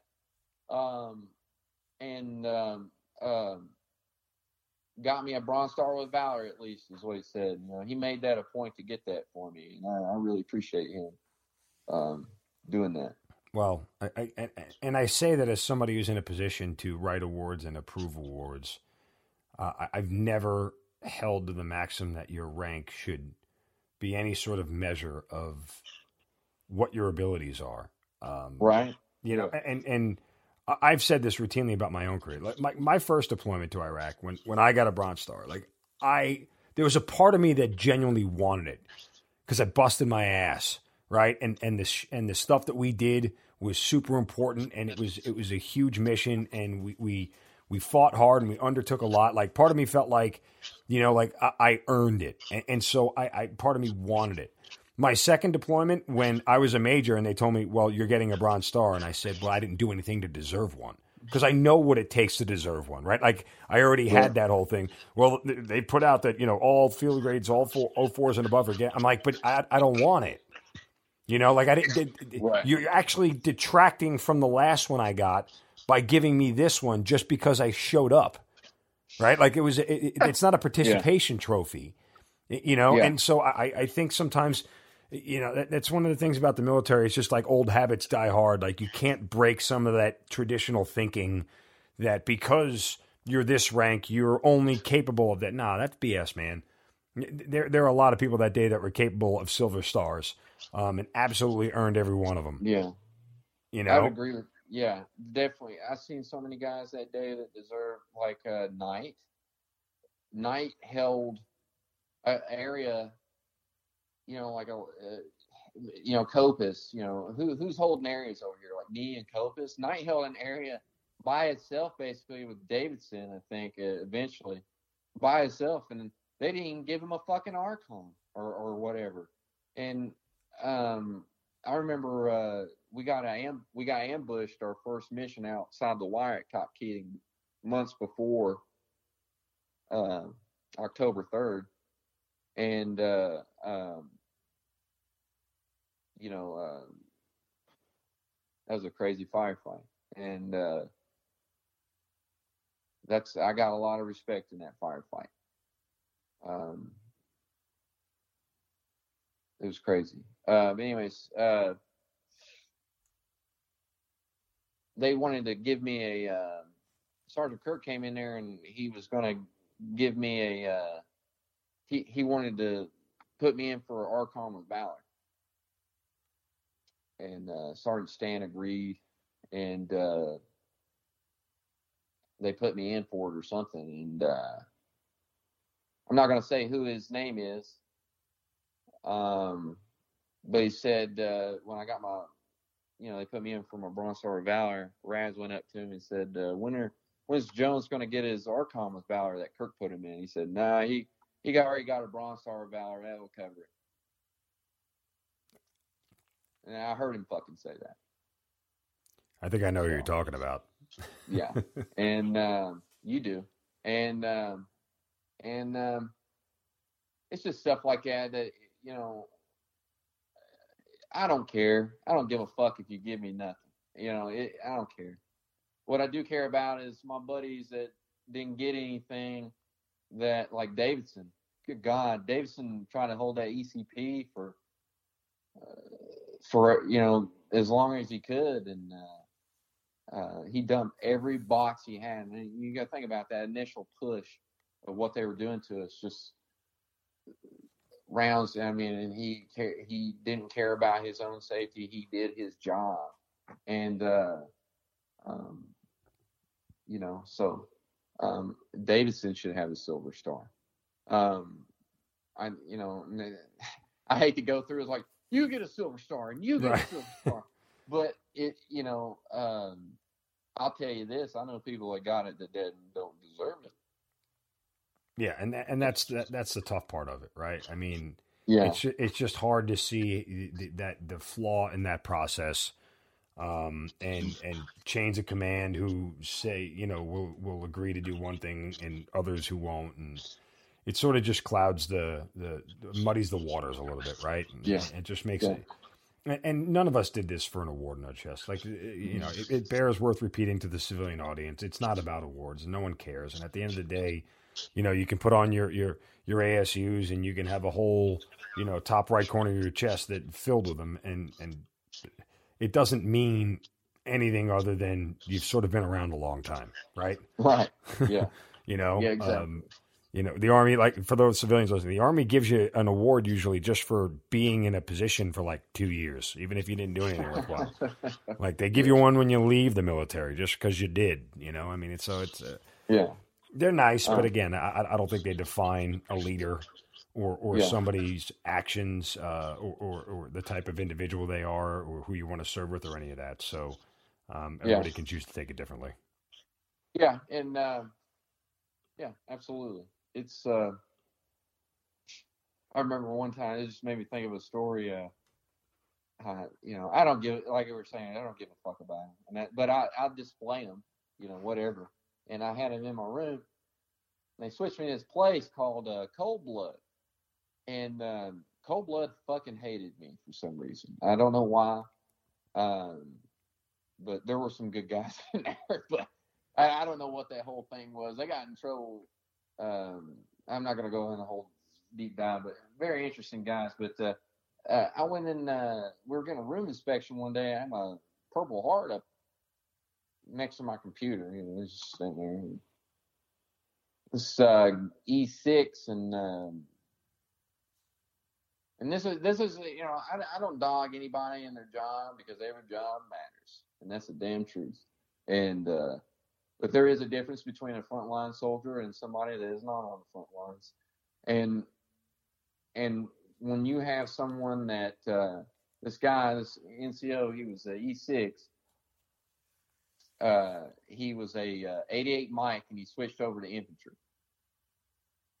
So he just went and did his at that rank and did the thing at Benning, and then came out there, and. My opinion is you don't get as much pull or respect if you ain't been infantry the whole time. Right. Especially if you're an NCO and you do it and you switch. So he's in my barracks room and he's looking and he's like, oh, you got an enemy marksmanship badge. Just fucking laughing and shit. And pissed me the fuck off, and I went up to him. They left my room inspection. I said, "Hey, Sergeant, come over here." I said, "What did you say that was?" He said, "Oh, it's the enemy marksmanship badge." I said, "No, that's a Jonesy don't give a fuck to do his job badge."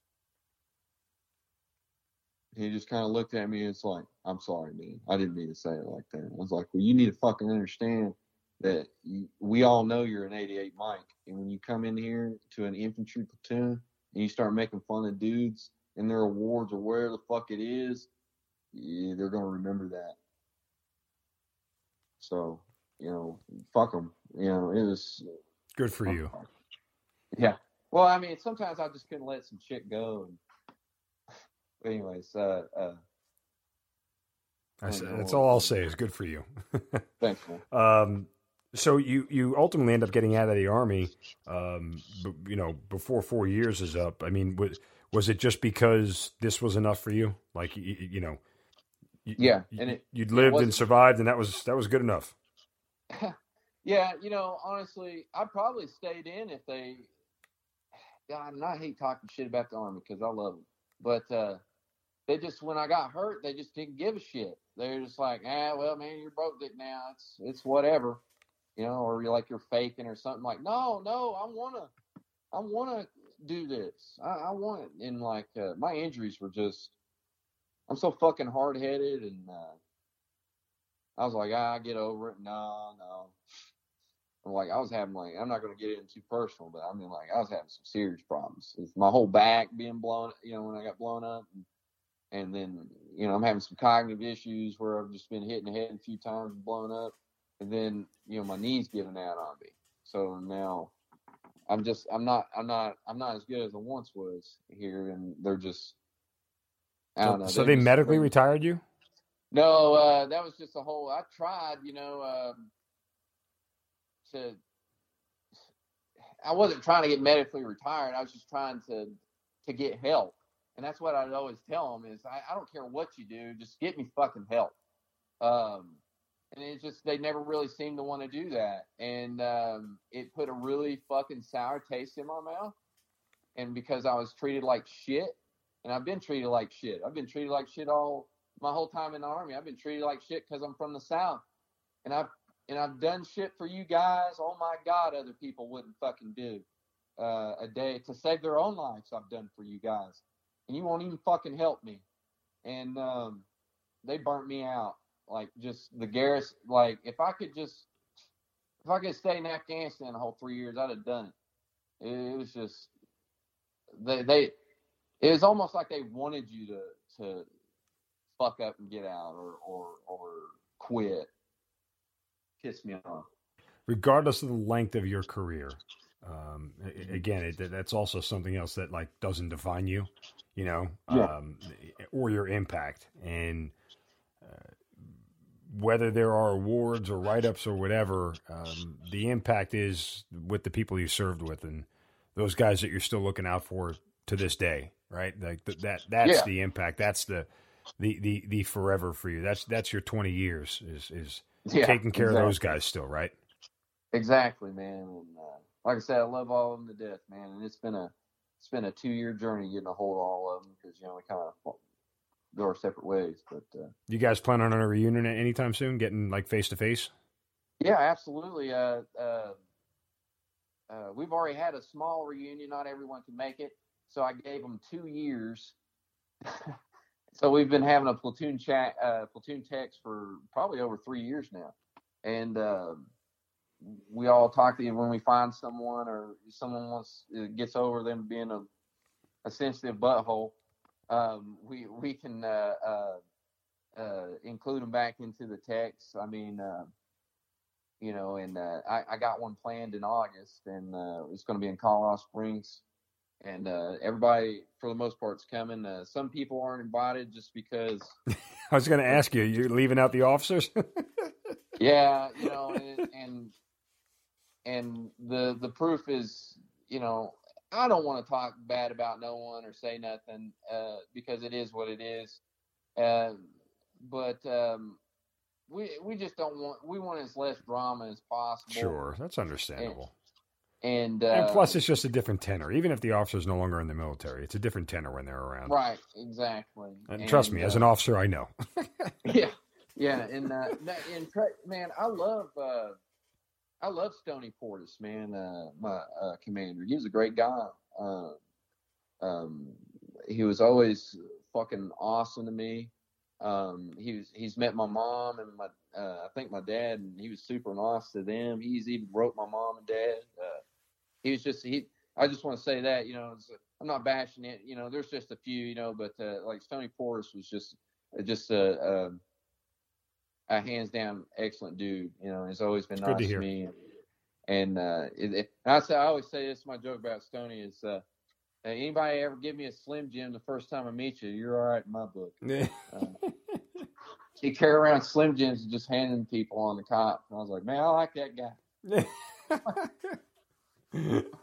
But he's a real good dude, man. I like Stoney. Well, that's good to hear. Listen, I hope you can get as many guys there as possible. I hope they show up. I hope the bonds you guys have obviously go much deeper than text messages, but you get back together face to face, you throw your arms around each other, and it's just a different feeling, brother. It just changes the dynamic. Being able to be next to those guys and look at them again, and you get a whole new appreciation for your own life because they're still able to be with you. I think that's That's the big thing. It's where it really hits you. It's you stood next to each other on a battlefield, and the fact you're able to still stand next to each other, even if it's years down the road, it's a decade down the road. You know what? The minute you get together, it's like the same day you were serving still. Nothing ever changes in that group. Nothing ever changes in that dynamic. The jokes are still the same. You're still making fun of the same dude, the same one person who you were ripping on 10 years ago. You're still ripping on that individual again. And, you pick that's literally me. Right up where you're left off. Yeah. I'm the butt of a lot of jokes. So yeah. That's me, man. It's all, and it's like that when we all get together. It's like, of course now, a lot of stuff with a lot of people, it's water under the bridge, man. We try to let a lot of stuff go. And everybody gets along, man, and it's awesome, and we have a good time, and the platoon chats on text get crazy, and even too it helps with the like guys like, hey man, are you in this area? I'm passing through. Like, yeah man, let's link up. Well, hey man, I'm over here, and they all link up, so it helps out, man, staying in contact, and it really does. It's a joy, and I'm just I'm putting this thing together, and it's going to be 3 days of Red Platoon madness, man. Oh, good. Take photos, but don't post them online. How's that sound? Yeah. Yeah. Well, listen, Chris, man, I genuinely enjoyed your story. Obviously honesty is a strong point for you. So I'm glad you were able to share all that with your audience. And I do wish you the best of luck with things, and whatever's still, toiling inside you, man, take the time to work it out and make sure that you get yourself to the best place mentally. Even though it's been so many years after, I think, you start to have some of these conversations the next day or two, you'll probably start to have some thoughts and feelings that came back up that you weren't really aware that were still there. And so, absolutely. I'm hopeful for you. I mean, you sound like you're in a great spot, and I am. I honestly am, and that's why I don't wish no ill will towards anyone else or nothing. I wish the best for all of us, and that's it, man. Well, good, man. I'm glad you're able to share your story with us. So much there, brother, and we spent a lot of time talking, but I wish you nothing but the best and health, and get yourself back together physically, because all this stuff will creep up on you in 10 years. You're still a young kid, trust me, but once you start to hit 40, it really goes downhill. Yeah, exactly. Yeah, I'm feeling it, man. That's for sure. But I appreciate you having me on. I enjoyed it, and I enjoy what you guys do, man. Keep it up. Thank you, Chris Jones. Thanks for being part of the Hazard Ground. No problem, buddy. You've been listening to the Hazard Ground podcast, hosted by Mark Zinno. If you have an interesting story to tell and you'd like to be on the show, send us an email at producer@hazardground.com. And if you like the show, don't forget to subscribe, rate, and review on Apple Podcasts. Thanks for listening. We'll see you next time.